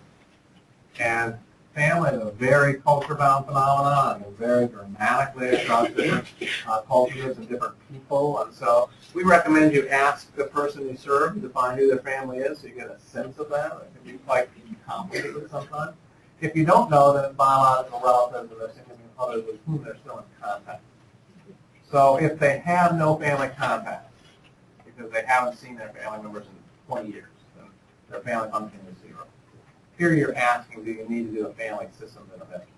And if there is no family, the only advantage of having no family is you're guaranteed not to have to go to family therapy, right? So that's a 0 on family functioning. So a 3 would be like it's very, very problematic. So if you get earlier intervention with those same people end up with a 0 on family, they have no family. If you get to them earlier, they might have a 3, and that's why they end up with a 0. Is that if you can intervene with a 3 and move it down, that's good. Because what happens, of course, with people with major mental illness is they tend to, over time, burn out the families, right? So you need to help them with that, not only family systems intervention. Social functioning is a very broad item, so it captures any sorts of issues with people's relational worlds. These are needs that got to be problems, bad things that are happening. So if you're completely socially withdrawn, that could be a 3. If you are fighting all the time, you have very, very problematic social relationships, that's going to be a 3. If you're 30 and all your friends are 9, that could be a 3. Right? If you're 21 and all your friends are 65, that could be a 3. Right? And so there's all sorts of different things. If all your friends are the Bloods, that could be a 3. Right? So any sort of problem in the relational world you're putting in. Employment is the one that gets the stickiest because there's, and this is a philosophy, right? I already talked about this one. If their work age is not working, that's a 3. It's about the what, not about the why. So it's not because they can't work, and then therefore you give them a 0. If their retirement age, if they're over 65, well then that's no longer relevant. That'd be a 0. If you work with transition age youth, and it's not an issue, although that's very uncommon, so it wouldn't be an issue. It could be. Is there profoundly developmentally disabled? Same thing. If they're work age, you're not going to make that decision for them. You're going to look. You may. Well, I'll show you when you try treatment plan. You may make that a background need, just something you don't understand, but it's still a need. And there are people who are disabled developmentally who would, and so it is possible. And so you just have to see what's. You never take it off the table, but you may not send them to both rehab. Right? And I'll show you how you do that. You make it what's called a background need. That's there. You're not going to address it right now. You're not going to say something. Now, you can have a situation where you've got somebody who's a stay-at-home parent, and that could be a 0, right? Because they actually have a job and raising their kids. So. I was talking to somebody in Pittsburgh, and I said, my kid wants to be a stay-at-home kid at 21. There's an interesting career move, right? So, anyway. I said, well, that's better than getting pregnant. So they can be a stay-at-home mom. And I thought that would be a little bit of stuff right there. Anyway, all right. Recreational is, are there any problems with the use of leisure time? So this actually comes from a consumer perspective. So a lot of groups with the people that we serve, and what almost all of them want is stuff to do, right? So that's what this is about. Sometimes their other needs get in the way of that, and so they're prevented from recreational activities because of their other needs. It's problematic. It's called a cascade, right? Because when you have one need cause problems in other areas and so forth. So you want to look out for that. Would you consider recreational activities, staying at home playing video games all day? Possibly at least a portion of it. So you want to, it might be a social functioning problem, right? So if they have leisure time activities that they enjoy, I might ask what they do in the video games. If they're playing Sims is one thing. If they're playing Coastal, I might be worried. You know, if their thing is staying home and playing first-person shooter games, I might think about it quite differently than if they're staying at home and playing pro-social games, right, or even Tetris, right? So I think it kind of depends. Oh, you'll see that every time you ask a question, I end up ultimately saying, well, it depends, right? Because you're always contextualizing it within those different kinds of things. So in that circumstance, maybe they have their leisure time is taken care of, but their social functioning is poor. So you may want to say, is there a way to use what they like to do in their leisure time to branch out with their social activity, you know, that kind of stuff. Also, whether they're playing with other people as well. They could be, right? Because you can actually be engaged in social relationships through multiplayer games, and that's actually quite social. Right? So it can, I mean, the new technology is quite complicated to wrap your head around. Yeah, social by some definition. Social by some definition, that's exactly right. With the social functioning, how would you address individuals who are either on the spectrum or schizoaffective? Social functioning. So folks who have on the autism spectrum frequently, it's probably the single most common need for kids or for adults with autism is they have social functioning. I guess I'm thinking more in terms of the level of distress that they might experience as they don't have what's considered normal or good social functioning, but it's not really representing. Oh, yeah. Well, there is that personal choice thing where you have the conversation with them. So if they have a feeling, if they're completely socially isolated, and they're comfortable with that, and as you talk to them about the implications of it, this is where your responsibility comes in terms of taking the broad expertise of professionals, you know, so that there may be implications of their decision to be more comfortable with fewer people, right? And so you need to have that conversation so that they understand that when they make that choice, there are implications to that choice, and that there may be other things in their life they like. The only way they can get to that point is to develop social relationships, right? So that's what the conversation you're going to have. Ultimately, you're going to reach a consensus, right? And for folks who really are not comfortable with a heavy dose of more introverted, they might choose to have a lower dose of social relationships with other people. And that's what you're looking for. You're looking to understand it. But I wouldn't just take it right at face value and say, well, I don't want to be around other people. Okay, we'll give you 0. I'd have that conversation. Make sense? Intellectual, this is the IQ item. Now, this is probably not so much shared vision, right? Because this is based on a formal testing process. So 0 is no problem. 1 would be low IQ. 2 would be mild to moderate intellectual impairment. 3 would be severe or profound. Again, people should know that's them, right? So there should be that conversation. But as you get higher, understanding the implications of your developmental and cognitive challenges becomes more difficult. But it's still, folks should understand you have the opportunity to hear.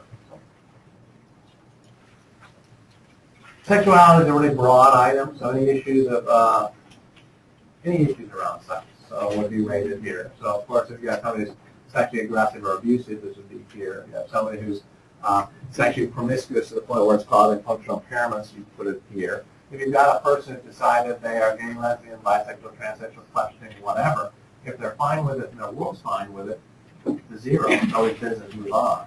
If they're struggling with it, it could be a 1, 2, or 3, depending on how much they're struggling with it. If they're fine with it, but their world is struggling with it, it could be a 1, 2, or 3, depending on how much their world is struggling with it, right? This is about the what, not about the why. And so you want to be able to reflect that. Because either way, you're going to help them, right? In the first case, you're helping them with their own identity issues. In the other case, you're helping them interact with their world around their sexuality. This is how it ends up non-judgmental, right? Begin to hear how this is working. Okay, now there's an issue here, so I'll give you a kind of extreme example. This is a youth example, but it's vivid. So a young lady decided her best strategy to avoid premarital sex was masturbation. Her parents walked in on her. They lived in a conservative Christian community. They took her behavior to the pastor took her to the congregation, and the whole congregation put pressure on her not to masturbate. That's a need on intervention, right? Now, one could make an argument that the young lady was the healthy one in the scenario, but to have your entire social network putting pressure on you about very private behavior, that's a need, right? And so that's how you're thinking about this, right? Now, I like that example because it highlights one of the key principles here. On average, you can have needs and strengths that exist at exactly the same time. On average, there's a tendency for people to say, oh, that church, look at what they did around this issue and write them off. That would be a mistake, right? Just because there's an issue on this dimension doesn't mean that religious spiritual environment isn't a positive for this young lady on a number of other dimensions. So on average, strengths are good things, needs are bad things, and they can coexist on exactly the same dimension at exactly the same time. Living skills, this is independent living. So money management, we stopped the independent because, as we discovered, nobody's independent anymore. So I'm a 2 because I'm married and it's intervention place, right? So it'd be like money management, being able to cook and clean, and those kind of things. Residential stability is housing stability. So 3 would be homeless, 2 would be moved, so 1 would be concerns about possible having to move, and 0 would be stable housing in the foreseeable future. Legal functioning, there are 2 definitions of criminal behavior in our system. There's a justice definition and there's a mental health definition. Those 2 definitions are fundamentally different from each other. The definition of truth is different in justice than it is in mental health. The definition of truth in justice is where there are findings of guilt. You are innocent until proven guilty. Legal functioning comes from the justice perspective. This is about involvement because of findings of guilt. Criminal behavior, which we'll get to later, comes from a mental health perspective. That's what you know about. Because mental health people have a responsibility to do due diligence. If they know about something, they need to try and prevent it from becoming worse. Right? So that's a different definition of truth. So both of these are embedded in your version of the ANSA. Legal functioning is strictly their involvement with the courts because of their behavior. So it's about criminality, involvement in the criminal justice system. Sleep is a relatively recent addition to this approach, but it's actually the single most common functioning problem in North America. So, and it's also contagious, of course, for people who live in congregate environment. People don't sleep, other people don't sleep, right? So you can have a sleep problem because you have a formal sleep disorder. So you have sleep apnea, or you have night terrors, or you have you walk in your sleep, you have difficulty settling, you have early morning awakening. You also have sleep problems because you choose to stay up late and play video games with your cousins in Australia, and you don't get enough sleep, and then you go to work and sleep, right? That's still a sleep problem, right? So lifestyle sleep problems, which you see all the time in young adults, have lifestyle sleep problems, because there's a lot of evidence that teenagers and young adults actually have the circadian rhythm of vampires, right? So it becomes a little bit problematic as they interact with the real world. But,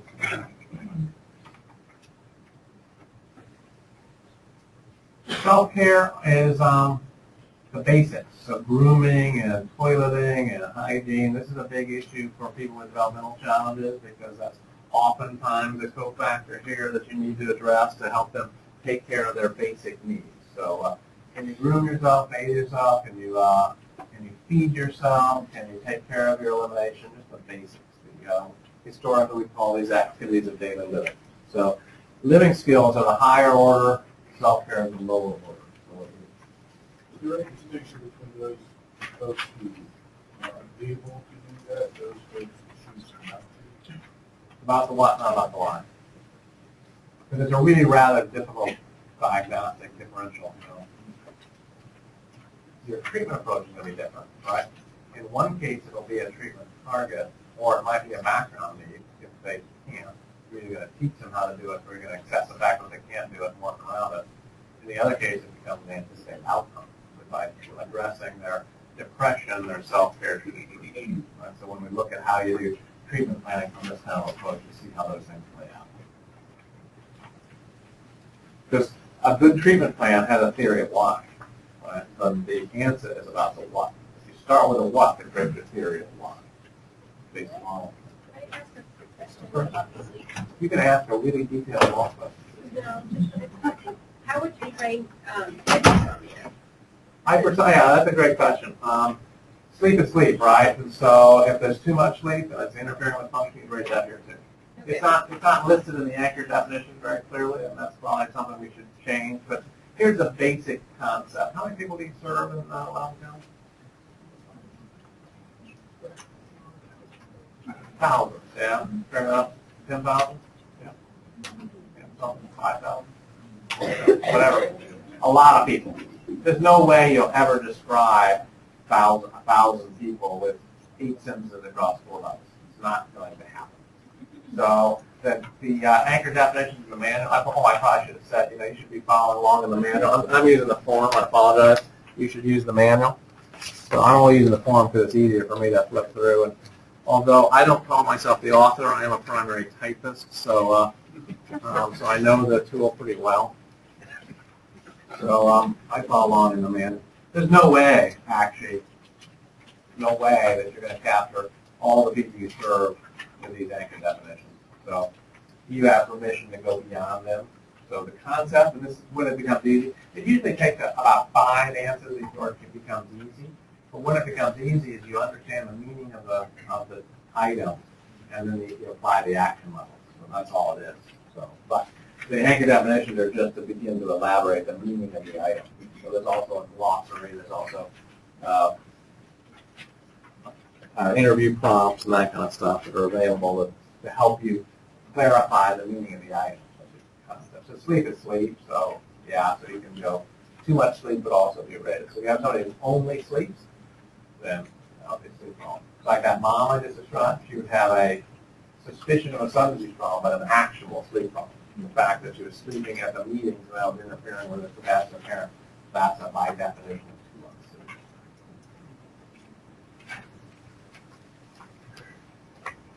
Great question. Medication compliance, I'm ambivalent about this item because this is about who we serve and not about intervention. This is an item that sort of blends those in.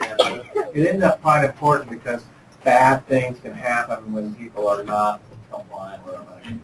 So that's why it's there. As you all know, if you've got somebody who really, really, really benefits from the particular medication and they choose not to take it, that can become problematic, right? So there's all sorts of issues and concerns around this. Let's be careful about it because the interpretation of medication compliance is a complicated one. Sometimes it's because, for instance, young adults, men, oftentimes don't really like to take antidepressants. And the reason they don't like to take antidepressants is it causes ejaculatory incontinence. Now, a lot of young adult men don't want to lose the ability to ejaculate. Now, they may not be willing to talk to you about that, right? And so you have to figure out a way to figure it out. So when people are non-compliant, you need all sorts of different things. So just be careful about how you interpret it. It's not you always need to be compliant. It's a flag for understanding what's going on here in terms of why you're not following the recommended protocol. This would include overdoing it. Now, you have some folks that, hey, if one pill helps, then I'll take 2, and it'll help me even more, right? Right? Or overdosing would be a non-compliance issue. If you take your medication and overdose, that's a 3 on medication compliance, right? So this is really, are you following the prescribed regimen of the medication? Because it gets dangerous if you're not, for all sorts of different reasons. Sure. It says there's hypertrophic medication. What about medication that one might be taking for medical problem if they have a medical problem? Yeah, I mean, this is written from a mental health perspective, so I think you're doing that, so it probably wouldn't get coded here. I mean, you could decide as a system if you're doing a complex multi-system intervention, if you you want to have a combined or extended.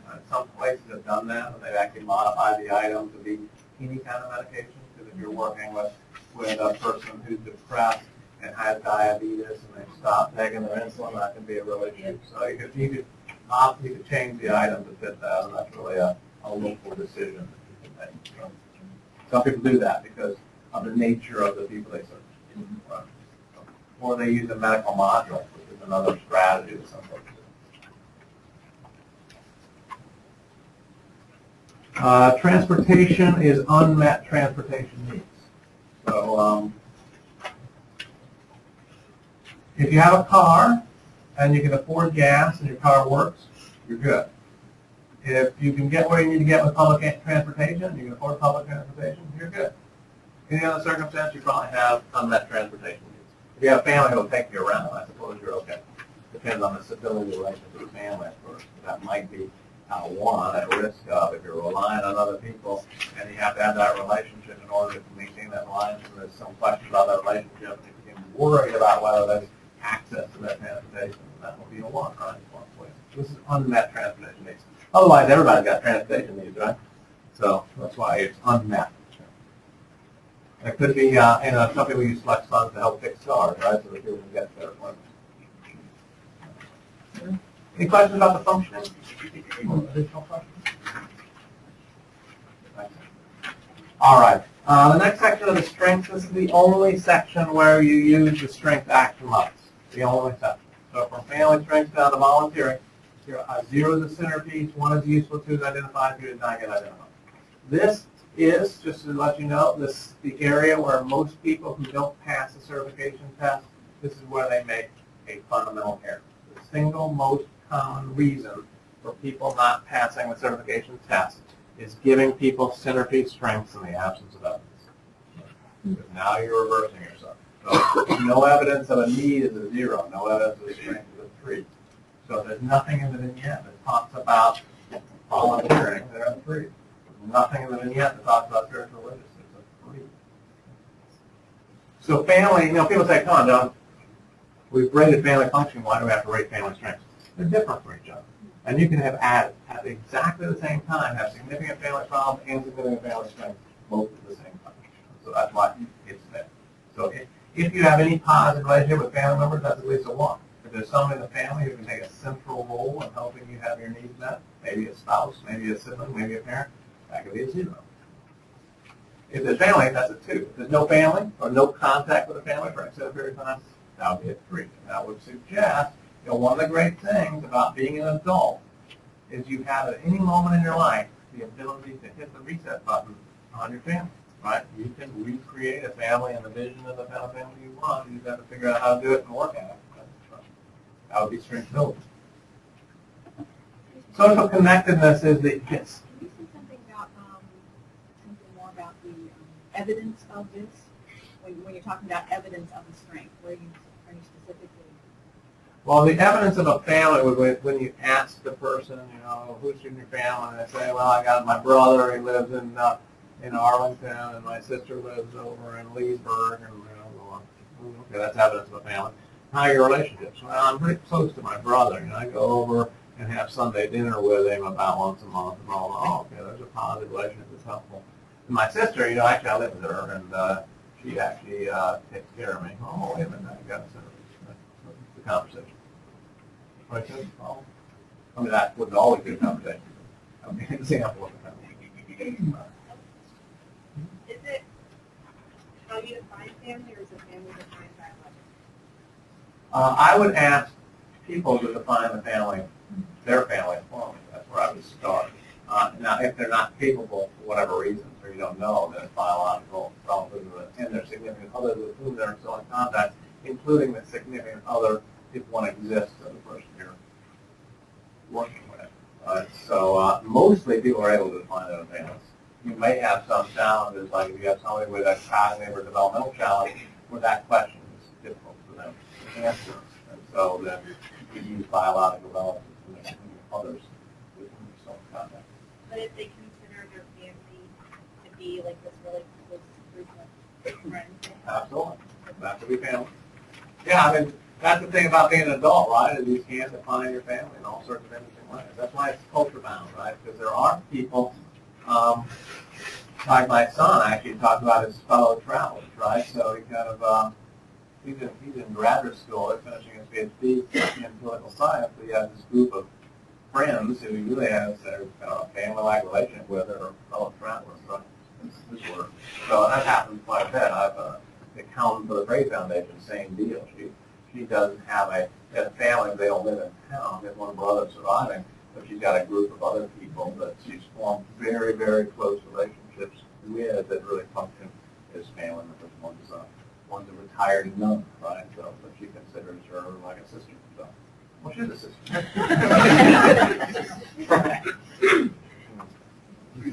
So will you give an example of the question that trips people up when there's no evidence? What do you mean?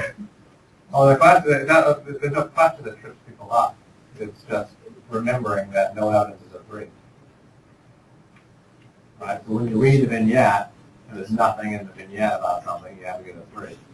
And so people just, I think they get into the habit of getting zeros in the other items and just do the same thing to this, right? So there's no trick in the vignette that stumps people. It's just forgetting that the anchor definition, the action levels are reversed. Right?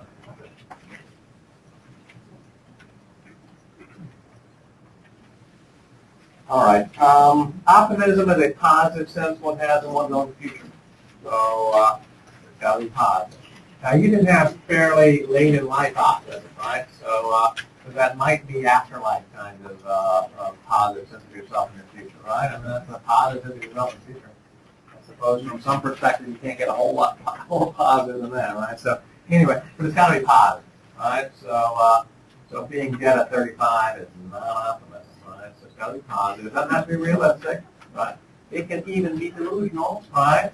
But as long as it's positive. I don't know about you. I miss my delusion. That's the way I live. Sorry? Winning the lottery. Yeah, that's my retirement plan. Educational strengths for many, many, many people you serve are going to be a 3, right? Because they're not involved in the education system. There are some, however, some of the folks you serve who are in fact getting involved. One of the tragedies of the public mental health system in general, particularly the public mental health system in the U.S., is the graduation rate of children with serious emotional behavioral disorders is like around less than 20%. So 80% of young people with a mental health need don't finish high school on time. That's a tragedy, right? A piece of that, there's all sorts of reasons for that, but it's a problem. But it's a problem for you guys, right? Because then you've got adults who have no completed educational experience frequently. And so sometimes they decide to go back and complete themselves. That's good news and so forth. So that's what this is about, because lots of the folks we serve get a little bit developmentally derailed getting back on track, and so getting some educational support to develop ways to help you actualize your own dreams is a piece of what we do, right? And so when you have if you either have a great deal of commitment to your education, that'll be an educational strength. But usually this is more about, are you in an educational program that supports you? So when that happens, that's very powerful. So if you can link somebody to an educational program that actually recognizes their special needs and supports them in managing those as it interferes with education, that's great. So it's a special education for adults, really. And if they're not in any educational experience, that's a 3. Because the absence of that strength is not a need. That's a very complete school, and they don't need training. It's a 3. That's a 3. Yeah, right. Okay. By the way, I should comment on a way of talking about your data system has not applicable for a large number of all the items. That just means it's not relevant. So functionally, that's the same thing as a 0 for a need and a 3 for a strength. So I would recommend against using the not applicable very much. So because it doesn't really give you anything, and analytically, you're just going to convert those to 0s for needs and 3s for strengths. So it's never really not applicable to not have a family, right? I mean, that's really not applicable, right? I mean, yeah. I mean, so most of the items are not really not applicable. So that option exists, but I would recommend that you don't think about using it very often. There might be special circumstances where it's simply not able to assess. In the educational field, I mean, I feel like the key component of this is whether or not it's required to meet their career aspirations. So if the person is content with whatever level they've got as far as work, whether or not they're very high educationally. I mean, if they're a high school dropout, but they have the job that they like and they don't really care, then would it be it wouldn't be a zero because they're not. Well, how does that fit? Right, zero. It's not a strength. The educational would not want to be a three. Absolutely. Instead of an NA. Yeah, I'd put it as a three. It's not something you're going to use. You're not going to build it either, probably, unless they change their mind about their aspirations over time. But at the moment, they don't have an educational program that's facilitating your helping them achieve healthy development, right? So that's a three by definition. Right? You have a PhD. Yes, academic diverse. Yeah. You're three. Oh, absolutely. I'm not in an educational program. You can't use any program I'm in to support me in my efforts. Now, my job history is a zero, right? I have a very strong job history that helps me, but my educational strength, I have no educational strength. I am an educational strength to others, but I have no educational strength for myself. Right. If I decide to go get a JD, that'd probably be other self-harm, but that could be an educational strength, right? So. The absence of a strength is not a need, right? So you're kind of capturing, we're beginning to capture with the questions the challenge of this section. It does force you to think sometimes a little bit different than how you think about it. Yeah. I mean, and I just maybe it's my understanding, but it's the level indicates that you haven't dropped out of school or in school setting. You haven't dropped out of school. Yeah, well, again, it goes, yeah, right. I mean, it goes back to that section, it goes back to the point I made earlier, that not everything in the action levels describes every situation, right? So I have, in fact, dropped out of school because I stopped going to school. But I dropped out because I'd had enough of it, right? By the time I got a PhD, I've been in school for 20 years. That's enough, right? I hit those, that's enough, right? And so that's stopping it, that's dropping out of it, right? I mean, so that's not doing it anymore, right? So you can think of it in that way. It's just not a strength, right? So don't get too married to the actual words on the action levels, because those are just exemplars, right? There are other circumstances that could be no evidence of any of the strengths. There's other examples besides what's listed that could be a centerpiece for any of the strengths. Same thing for the needs, right? There's stuff that's just not listed in the action level. So get a concept of what the meaning of the item is and then how the action levels work, and that's the easiest way to do it.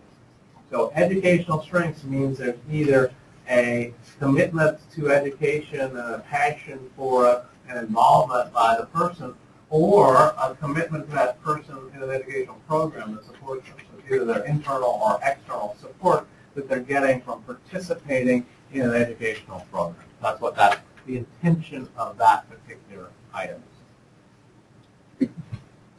It's not about an education history. It's about education support. That kind of throws off and says not yet identified. You're identifying that it's not neat. It's like this. Well, you could decide, you could be working with a 30-year-old who's been happy and by dropping out, and you're working with them for a while, and they get other aspects of their life in order, and they think, well, now maybe I need to re-explore that, because I've always wanted to love them, right? I mean, you get that kind of circumstance.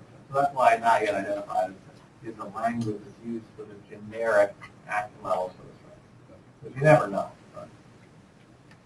Okay, so just so that's clear, I just did an intake with a 50-year-old who dropped out of school when he was 16 and has his own successful landscaping company. Yep. So to me, I would, if I'm hearing you correctly, as he dropped out of school, he would be a 3, but he doesn't need to complete school or education to meet his individual career aspirations. Right. That's what's throwing me out. So he'd Yeah. still be a 3? He's still a 3 because you don't have that current educational strength. Yeah, right. So, I get the concept that the absence of a strength does not equal a need. But how does that reconcile with then not using the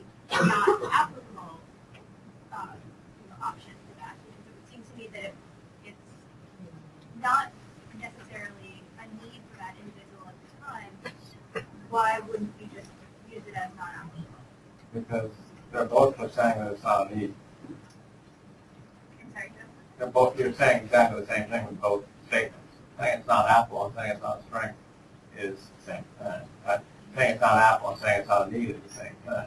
Right? I mean, there's no conceptual difference in saying I'm not going to think about this versus I'm not going to do anything about this. Right? I mean, there are circumstances for some items where not Apple means something, like job functioning, like how are you doing in your job at the moment?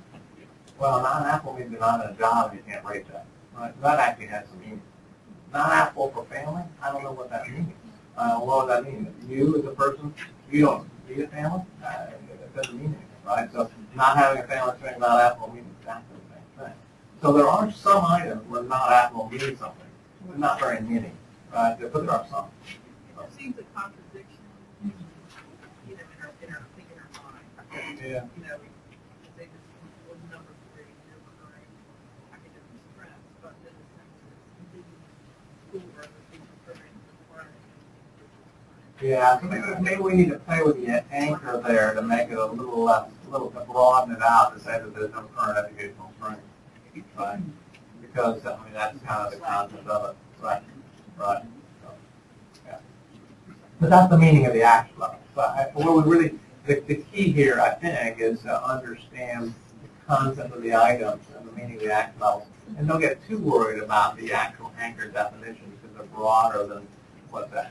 Because there's no way you can establish every circumstance. Like you just, all the different examples that you come up with, right? There's no way that you can capture all of those circumstances with the anchor definition. It used to be, when we first started out of this, we gave a lot of examples in the anchor definitions. And what we discovered is the more examples we gave, the worse it was, because people started to say, well, if it's not one of these examples, then it can't be.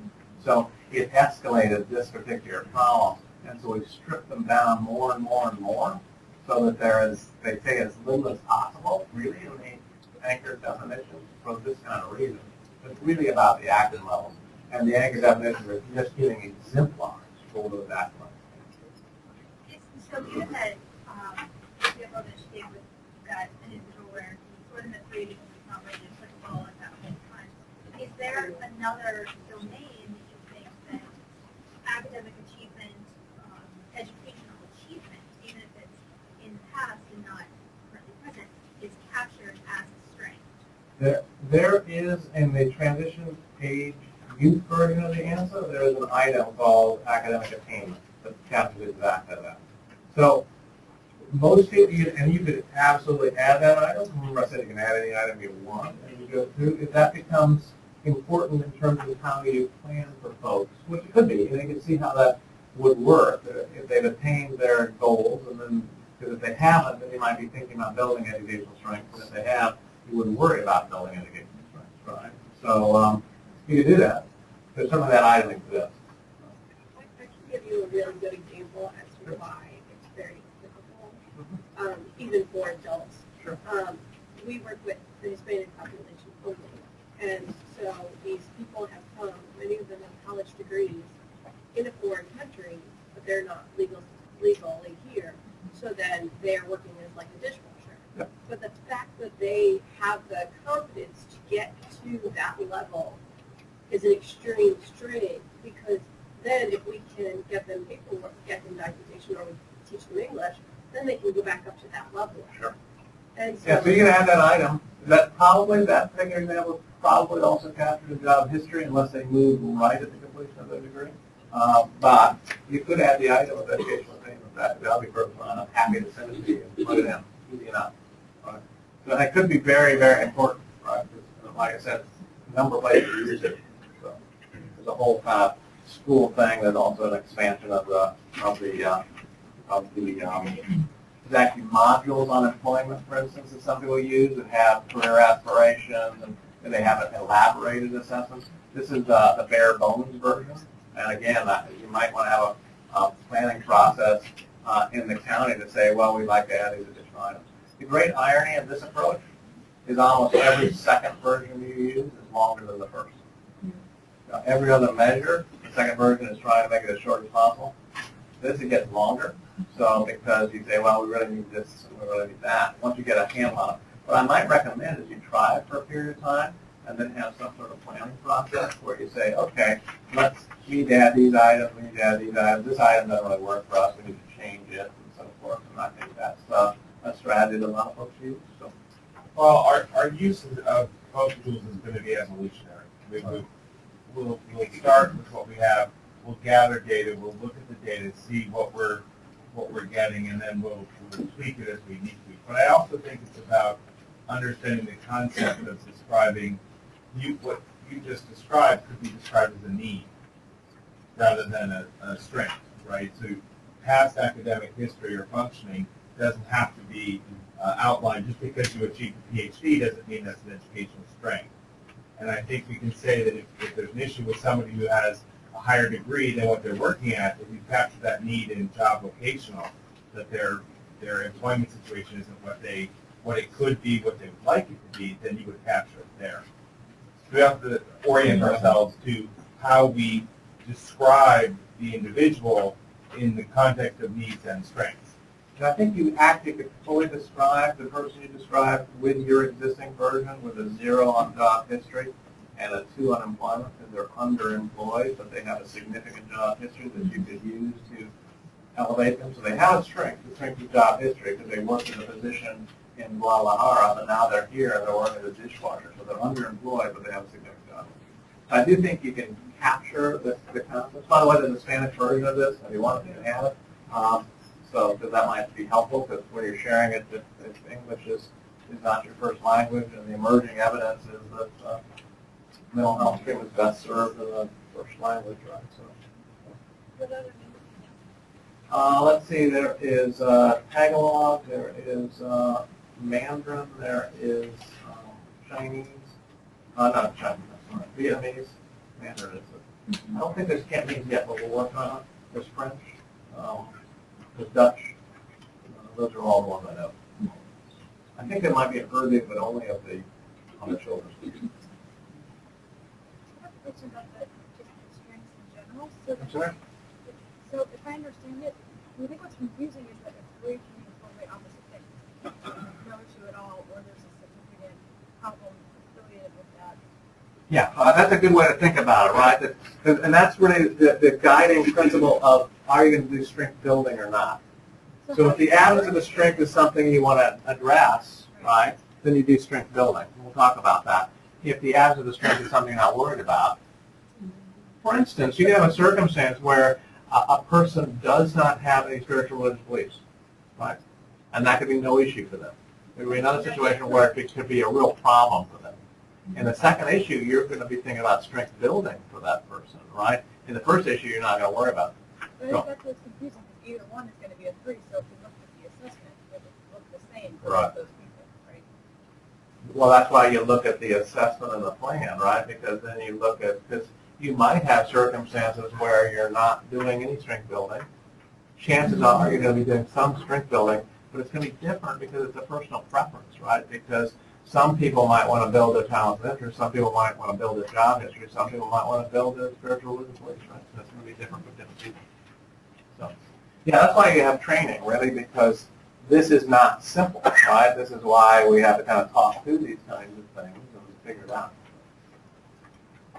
That's good. So, Yeah, the because question 3 is coming. not necessarily severity on it. It can be or it cannot be. It may or may not be. And It may not be everything else, when you relevant. see a 3, you're like, oh. Right. You know, and So that's how you have to create a mindset with the strengths that a 3 could mean something you want to build, or it might mean something you just are not worried about. But a 0 on a need could mean something that's not there, or something you just simply don't know about that's actually there that you missed, right? So one of the things, for instance, the same concept is that it's not uncommon to look at the second assessment, and it's actually worse than the first.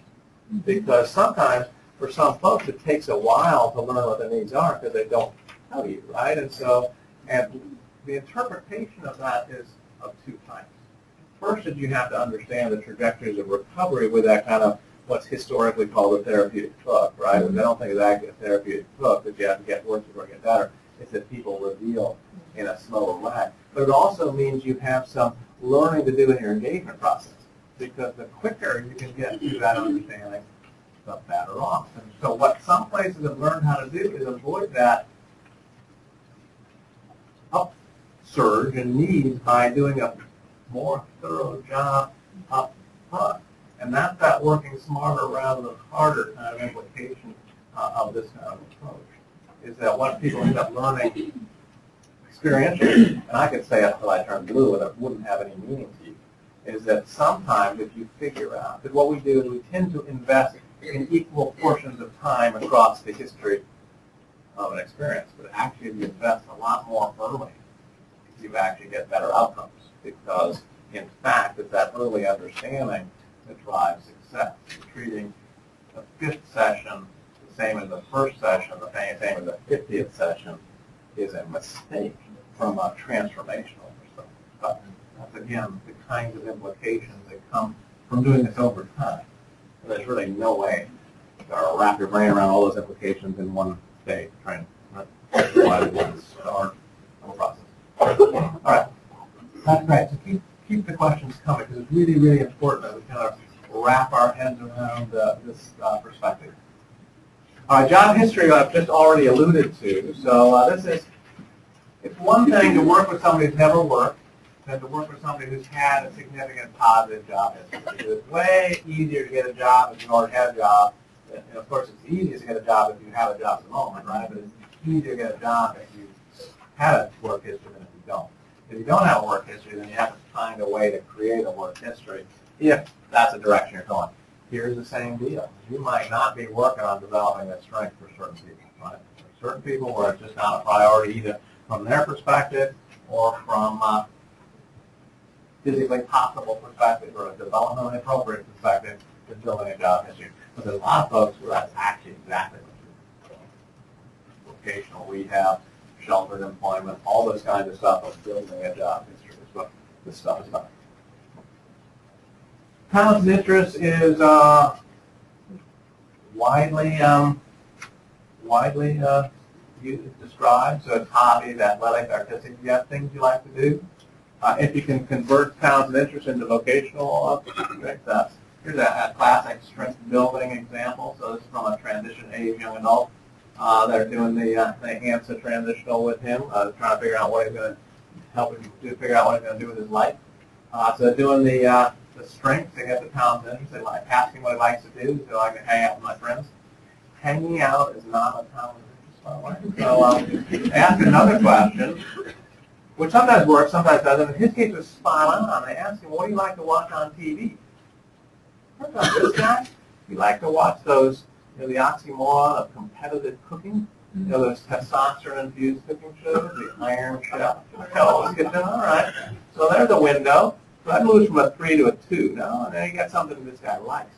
Well, then they followed up, right? And strength building is all about following up.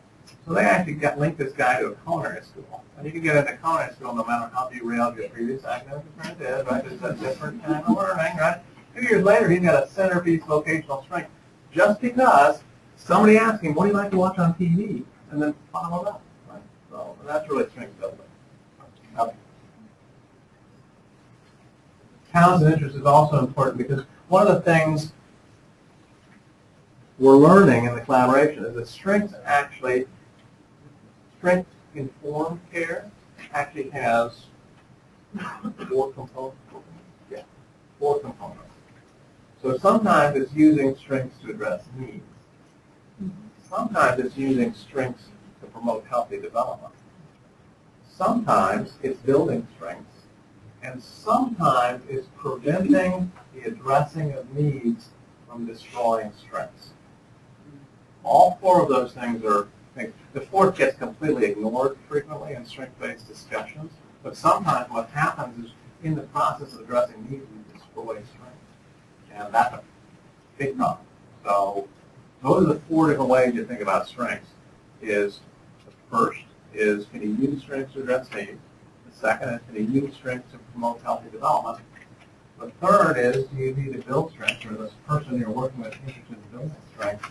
And the 4th is, make sure when you're addressing needs that you're not eliminating strengths. Second half. hospitalization, residential treatment, treatment in other communities are the kinds of things that frequently destroy the strength. Competing with family members, I mean, there's all sorts of stuff that can destroy. All right.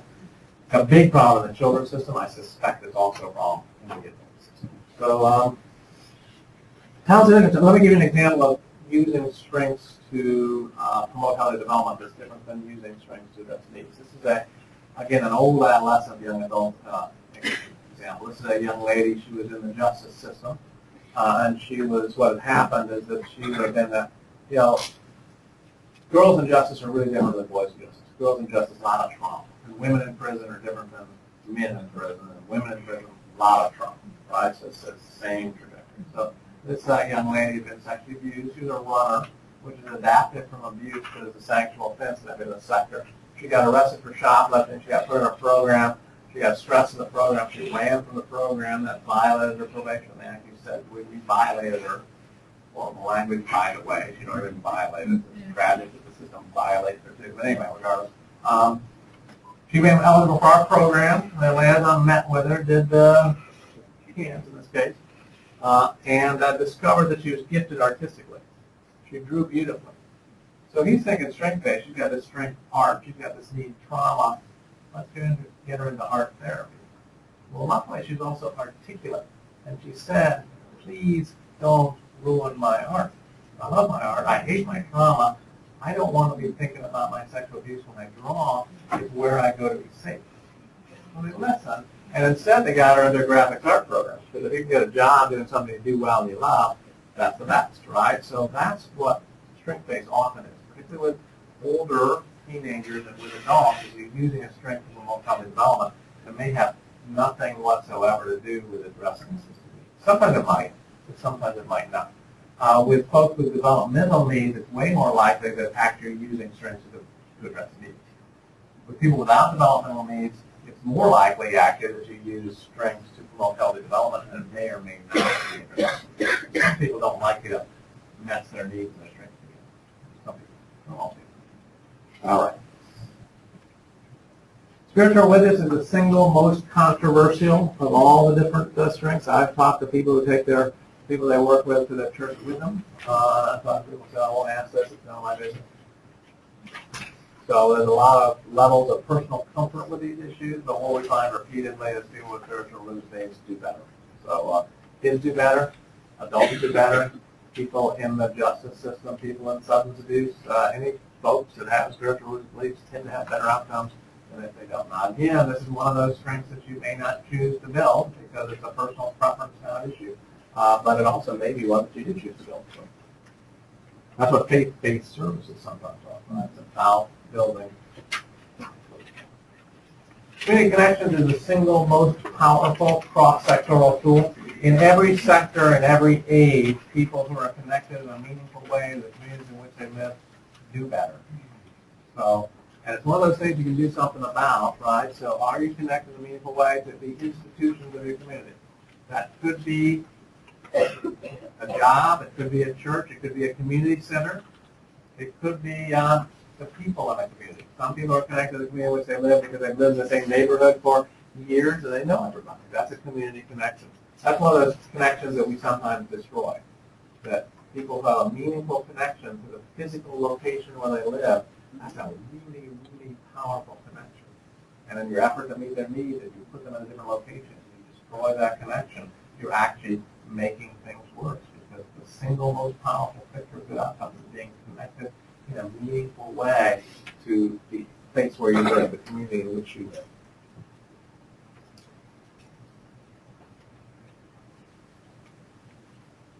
My brother has schizophrenia, and he has never been hospitalized. He has always been employed, except for a short period of time where he was in the middle of his first major episode. He's always been in relationships. He's got a church he's involved with, and so forth. So it's his connections with his community that actually sustain him. So when he's having his problems, the minister in his church took him under his wing.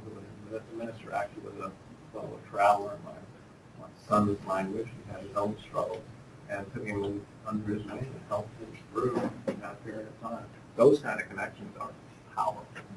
Those are powerful, way more powerful than anything. All right. And that's what natural supports are. The community is a physical location. The natural supports are the people. So if you have people in your life, these are unpaid others. So non-family, non-paid. So the pastor, in my brother's example, would be a natural support.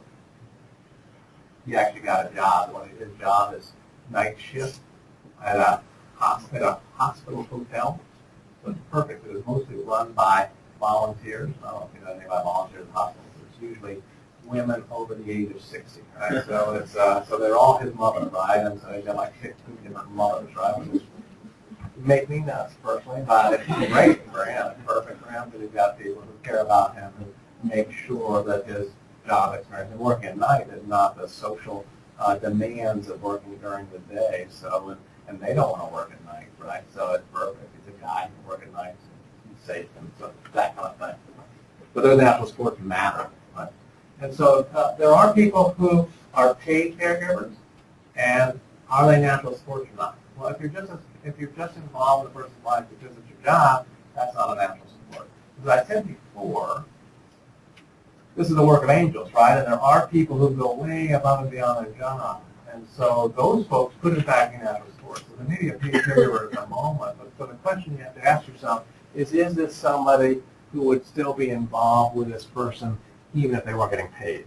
So for instance, they're landlords that take people under their wings and kind of support them in ways, not the natural support, they're being paid to provide housing, but they go way past their job in terms of helping that person make it in their house. That stuff is powerful. Resiliency and resourcefulness, probably we should order these last, but volunteering is last. So I'm going to talk about volunteering first, and then I'm going to come back to resiliency and resourcefulness. So volunteering is, again, I said before, it's about meaning, right? So you get your meaning in a job, you get your meaning in a church, you get your meaning in your relationships, your family. You can also get your meaning by giving back. And one of the things that's challenging for people who are recipients, people who are consumers, I don't even know, once I've gotten on the consumer side of things, I don't like that word because that's fairly negative too, right? So it's taking, right? So giving balances the ledger, right? And so if you want to have people establish meaning, one of the ways they can establish meaning is giving back. So being involved, even if you can't work, you don't want to work, even if working threatens your disability payments, you can't find meaning by giving back through volunteering. And that's a powerful approach to establishing connections and establishing a sense of meaning in your life. So that's why volunteering is on here, that it is a powerful strength because it balances things for people who have been historically recipients. Include if they're court ordered? Yeah. Well, I would probably not make that a 0, but it could, in fact, it would at least be a 2, and it might be a 1 depending on the specific circumstance. But it's certainly there, and so it's a useful thing. The question is what happens once the court order is over. Is that a term that simply disappears? And I'm saying you've got a 2 more situation. You've introduced them to something, and then the question becomes, can you use that to light that particular passion or not? If they just do it because the court order and they stop, then it ultimately is going to end up a 3, right? But there might be a brief period of time during the court order where it's a 2, because you're asking, is this going to catch or not? So. Okay, resiliency and resourcefulness are not strengths per se, they're meta strengths. So this is not, do you have these strengths, it's how you use strengths. So these are meta strengths, this is how people use their strengths. And if you've read the resiliency literature, you know it's kind of a fuzzy set, right? Have you heard people say this person has been through so much, they're resilient? Have you heard that survivor definition of resiliency? You know what the problem with the survivor definition of resiliency is? You don't do assessments of dead people, right? Every single person you assess is alive. They're a survivor. And if you use a survivor definition, it puts you in this very odd position of saying, you suffer a lot, you're resiliency. You haven't suffered enough. Go suffer, and then you too can be resilient, right? I mean, it's prescribing suffering and building resiliency, which makes no sense. So if you have to suffer to be resilient, not a good model. So there's a very formal definition of resiliency in this approach. It's a three-step process. Or now that I live in Canada, I really should say a three-step process. But anyway, you have to have an internal strength. You have to recognize that you have an internal strength, and you have to use that internal strength to promote healthy development. You're deeply religious. You recognize the value of your spiritual beliefs to your well-being. You use prayer or attendance to church services or meditation to deal with challenges in your life. That's resilience. You play the guitar well. You recognize that you play the guitar well. You use the fact that you play the guitar to form a band, and you have now a group of friends who get together and jam, and now you have a social connections through recognizing your talent. But that's resilience. You have an internal skill, so a strength. So wherever you are, you have it. You recognize it, and you use it to promote health development. Resourcefulness is exactly the same concept, but now you're talking about external or environmental strengths. You have a family that loves you. You know that you have a problem. You can go to your family and they'll help you out. That's resourcefulness. Right? You recognize your external. It's the MacGyver strength, right? Remember that show? They can take a table and create a tactical nuclear weapon, right? So you recognize the strengths in the environment and use them. The next set of items are culture items, so language, identity, ritual, and stress. So remember I said there's three ways that culture influences the system. This is the second way. These are cultural needs. So language is easy. In most jurisdictions, it's, if you speak English, then you have language accommodation, and everybody else needs help. There are some places where you have full access with Spanish. In Ottawa, you have full access with French, because it's a bilingual environment. Now, keep in mind with mental health, as I mentioned before, that the emerging evidence is that mental health treatment works best in the first language. The mental health treatment isn't as effective in second languages, and that's because mental health treatment oftentimes requires access to emotional states, and your emotional states are tied to your first language on your second. I'm in the process of learning French. I will never swear in French. It makes no sense to me. I don't know anything about French swearing, but it's all religious icons that you're using to swear. You know, swearing in English is all about bodily functions and stuff like that, right? Anyway, so it's different, right? So I would not go there in my head, right? And so it's because it's not tied to my emotions, right? I would tell you what they were, but I can't say it in public. The big one, the F-bomb in French, is a slight mispronunciation of the word tabernacle. Does that make any sense to you? Of course not, it's not French, right? So it's different cultures have different ways of connecting with their emotions, right? So that's what they're telling you. Yeah. Well, there's even slang, right? So you say something like, never show, and that becomes like darn or gosh. That's funny. Yeah, who knows what they're reading? Hang on. All right. I'm not going to tell you this much. All right. Okay. So, so if you've got somebody Spanish speaking and they don't currently have access to a Spanish language therapist, and you're a Spanish language therapist, then that's a language issue. American Sign Language or hearing impaired, that would also count. So making sure of language accommodation. Identity is a person's sense of themselves. So you're dealing with adults, so they should have relevant form identity, but particularly with older adults, but also with aging folks. You know, am I elderly or not? You know, when are you old, right? Those kinds of, am I a person with a disability? You know, what does that mean in terms of my identity? All those kinds of stuff, those are identity, sense of self.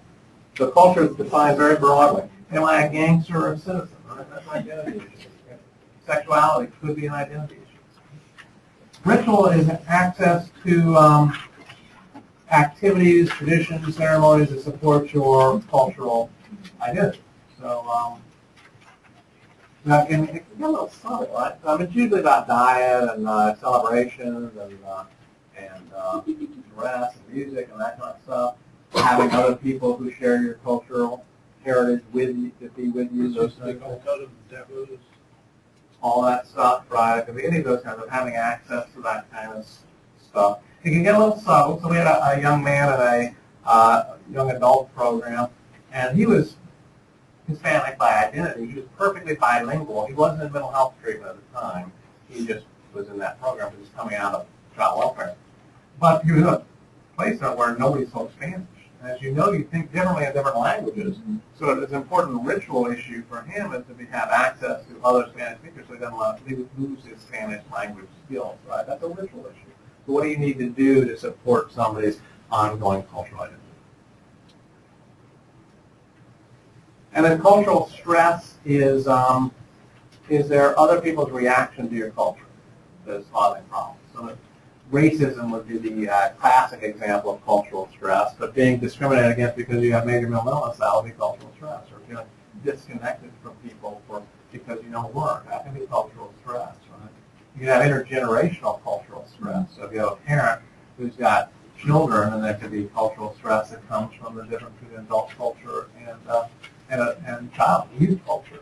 I actually had a personal experience with that stress. When my daughter was 19, she was dating a somewhat older guy who was 24, who wasn't working or going to school at the time. I was not pleased with the circumstances. So I did what I thought I must. As a good father, I took him out to lunch. I'm putting a little pressure on this guy. You know, what are you going to do with your life? Kind of question. He looks at me and goes, well, Mr. Ryan, you got to understand, 24 is the new 18. I think to myself, that makes my daughter the new 13. That's cultural stress, right? All right, the next set of items are mental health needs. So this is a communication strategy. This is designed to be consistent with the standard form of communication around this stuff, DSM-4. This is not diagnostic, but it's not inconsistent with diagnosis. The big challenge with DSM-4 is there's hundreds of diagnoses, right? DSM-5 are all going to have a diagnosis. DSM-6 will be doing a diagnosis. I don't know if you've heard, there's actually plans in place. They're starting the planning process for DSM-7. Have you heard it? It's going to be the list of 20 people in North America who do not have a psychiatric disorder. Anyway, if you think about levels of measurement of water, you have eyedropper, teaspoon, cup, bucket, barrel, pool. This is a bucket level measure. You're lumping things that are related to each other in terms of what you're going to do about it, but it may be a little heterogeneous in the population. So psychosis is a very broad bucket, but not real deep. I mean, it's only 1% of the general population. Of course, it's a much higher percentage among the folks you work with, but still probably not predominant, right? Because, in fact, I think there's a whole bunch of trauma responses that end up looking like major mental illness, but what they are is complicated PTSD, right? Anyway, so psychosis is schizophrenia, bipolar disorder with psychotic features, major depression with psychotic features. Psychosis not otherwise specified, a drug-induced psychosis. There's 4 cardinal symptoms: hallucinations, delusions, bizarre behavior, very bizarre ways of thinking. So you have to ask, it's not bizarre enough, right? So you know, you live it. So 3 is a dangerous level or a disabling level. So they're so out of touch with reality, they're unable to function, or command hallucinations, it hurts up, or other single most dangerous symptoms. You know what the clinical protocol calls for if you are ever working with somebody who's hearing command hallucinations, it hurts up, or others. What's the next question you're supposed to ask? What is your voice saying about me? Right? You want to know that, right? So anyway, all kidding aside, that's the single most dangerous symptom, most highly related to outcomes.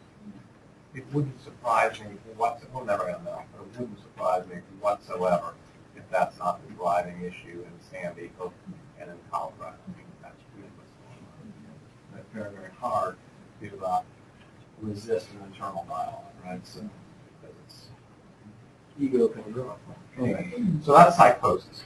Impulse control, the key with impulse control is evidence of the loss of control of the behavior. It's not the behavior, it's the loss of control of the behavior.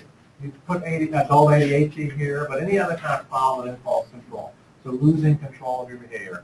There's a couple of behaviors that sometimes get over-labeled as impulsive. No behavior is by definition impulsive. Any behavior could be impulsive. You might argue that leaving a start is unlikely to ever be impulsive, but, you know, fighting isn't necessarily impulsive. So some people fight because they lose control of their anger and their behavior. Some people fight because they're bullies and that strategically they use their aggressiveness to intimidate other people. Those are 2 completely different things. So make sure you're looking for evidence of loss of control of behavior. The other one that gets over-labeled is sexual promiscuity. Because some trauma survivors use sexual promiscuity as an affect regulation strategy. It's not impulsive at all. It's actually a way that they're managing their affect. Depression is, mostly with adults, it's sadness, right? With young adults, you might see irritability as a carryover because with adolescents, it's more irritability, so sadness.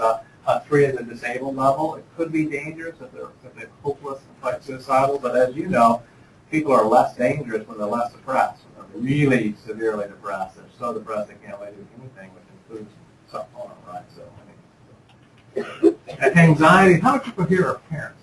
Have kids? I guarantee you did with your kids anxiety induction intervention, right? More with your firstborn than with your second, right? Your firstborn doesn't fall over. Your thirdborn eats dirt, right? I'm a thirdborn. There's no pictorial documentation of my existence until I'm about 21. Right? I ate dirt. So my brother, I'm not anxious, right? My brother, lots of pictures, but he's anxious, right? So there's a trade-off here, right?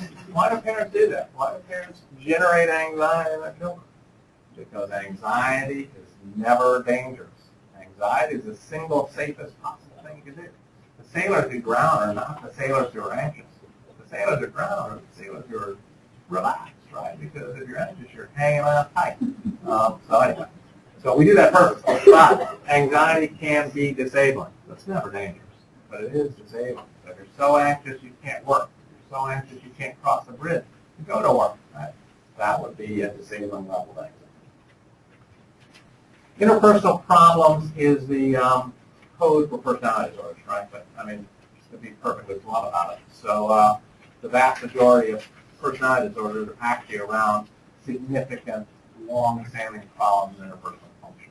So that's why this is more characterological interpersonal problems. So it's been long-standing. So borderline kinds of features, dependent, narcissistic kinds of features. The one exception is antisocial you do separately because you have a very different approach around antisocial behavior kinds of problems than you do with other kinds of interpersonal problems. There's a number of fairly effective practices now that are emerging for addressing these kinds of long-standing interpersonal challenges like borderline personality and so forth. 3 again is a disabling level. Antisocial behavior, this is where you would put antisocial personality disorder. And of course, you don't refer them to the milieu treatment, right? You don't want somebody with antisocial personality in your day treatment, right? It's not a good plan. You can have a group of them all together, right? That's okay, but you don't actually mix. So I guarantee you don't have problems. Right? Okay. Now this is about the what, not about the why. So there's a couple items that do have some why. The first one is adjustment to trauma. And this is where PTSD is. So, and you can't actually assess adjustment to trauma unless you make a cause and effect assumption. So there's some, by definition, some why here. So you're saying trauma occurred that's leading to the current adjustment. So the adjustment is in the last 30 days, but the trauma could have been any time in that person's life. And I do think, actually, I'm quite confident that there's an enormous amount of undetected, unaddressed trauma in the adult mental health. We're doing some work in our ACT teams in Ottawa, and almost every case, when you start digging through it, has significant trauma. And you start looking at their symptoms, and their symptoms are actually like complex PTSD, way more than like schizophrenia. But their medication profile is way more like schizophrenia, and it's probably not going to do a damn bit of good. So, except that it might be behavior. But anyway. This is an important one. I think it's a really unrecognized and unaddressed one in the adult system. This is my experience. It may be different here. So now, as you probably know, there's a lot of controversy in the traumatology literature about what constitutes a trauma.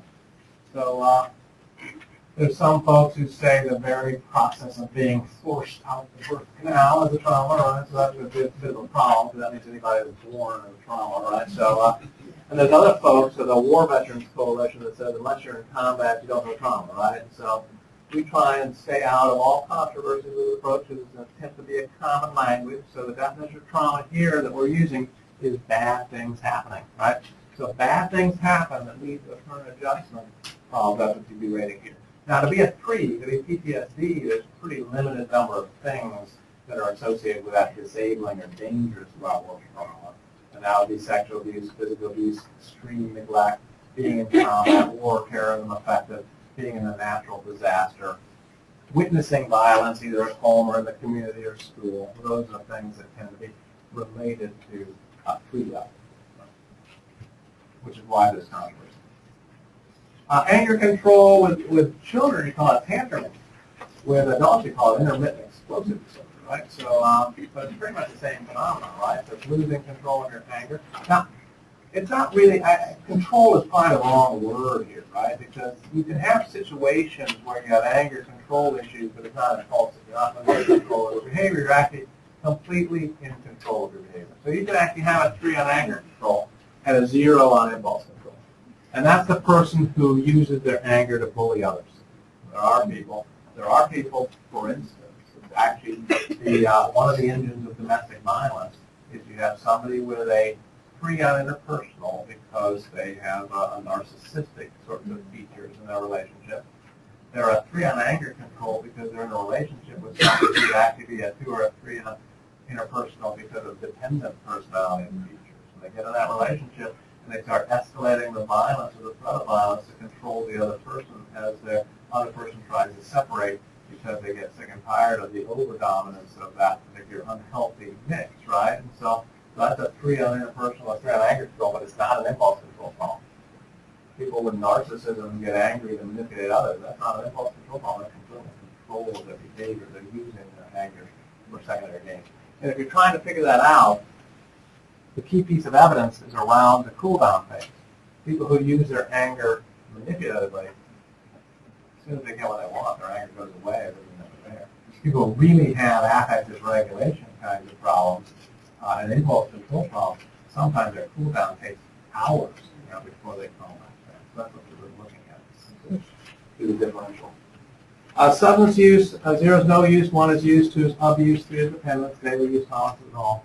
Now the 0-1 is a debatable thing, what's enough use to capture it, keeping an eye on it. So that's going to be individualized, right? So you can also use a 1 for somebody in recovery. So they have a history, but now that's not. Chances are anybody in recovery is always going to be a 1. So unless their only period of substance use was in university, right? Because there is some evidence that there's that one period of time. It's sort of like heroin abuse for Vietnam veterans. That there is some evidence that guys became heroin addicted in Vietnam, and the minute they stepped off the boat, it went away, right? So those kinds of things you can retire, right, as meaningful history. But almost every other circumstance, if you've ever had a substance addiction, you're always going to be keeping an eye on it here. Most recovery models in substance talk about that you're never free of it. You always have to be aware. That's not true of binge drinking in college, right? That's not true sometimes of substance abuse in war zones. And then eating disturbances is where anorexia and bulimia would be rated. So would any other eating problem, overeating, obesity, food sensitivities, food refusal, all that stuff would be in eating. Food hoarding, pica. Well, people accuse me of having pica. I don't have pica.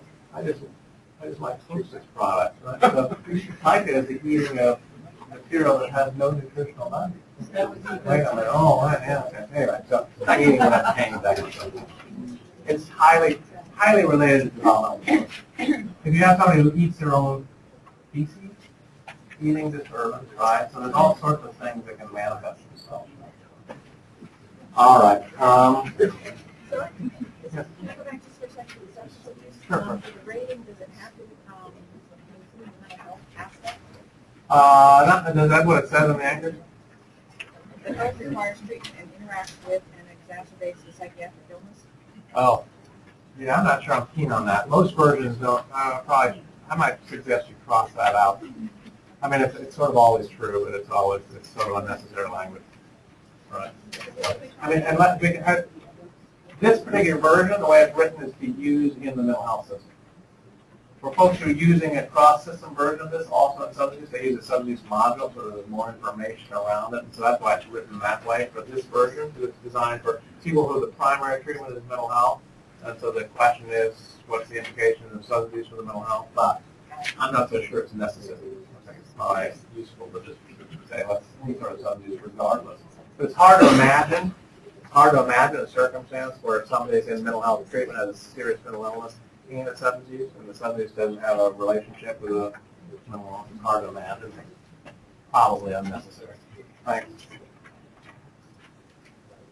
All right, the next set of items are the risk behaviors. So that is, oh, did we take a break for lunch? I'm not even paying attention to the time, so yeah, sorry about that. So, okay. So, it is it's 22 after. So that means we should reconvene in an hour, which is 22 after 1. Right. I know that's not going to be real. Let's shoot for that, because if we get back on that time, then we can get you out of here in a timely fashion. Okay? I'm sorry? Before you rush out, Oh, yeah, that's right. No, you can't say 1:30. I'll say 1:22, and I target only 1:30. Not that I don't know. It's in the Enterprise Hall building on the 2nd floor, so people want to go to that and pay.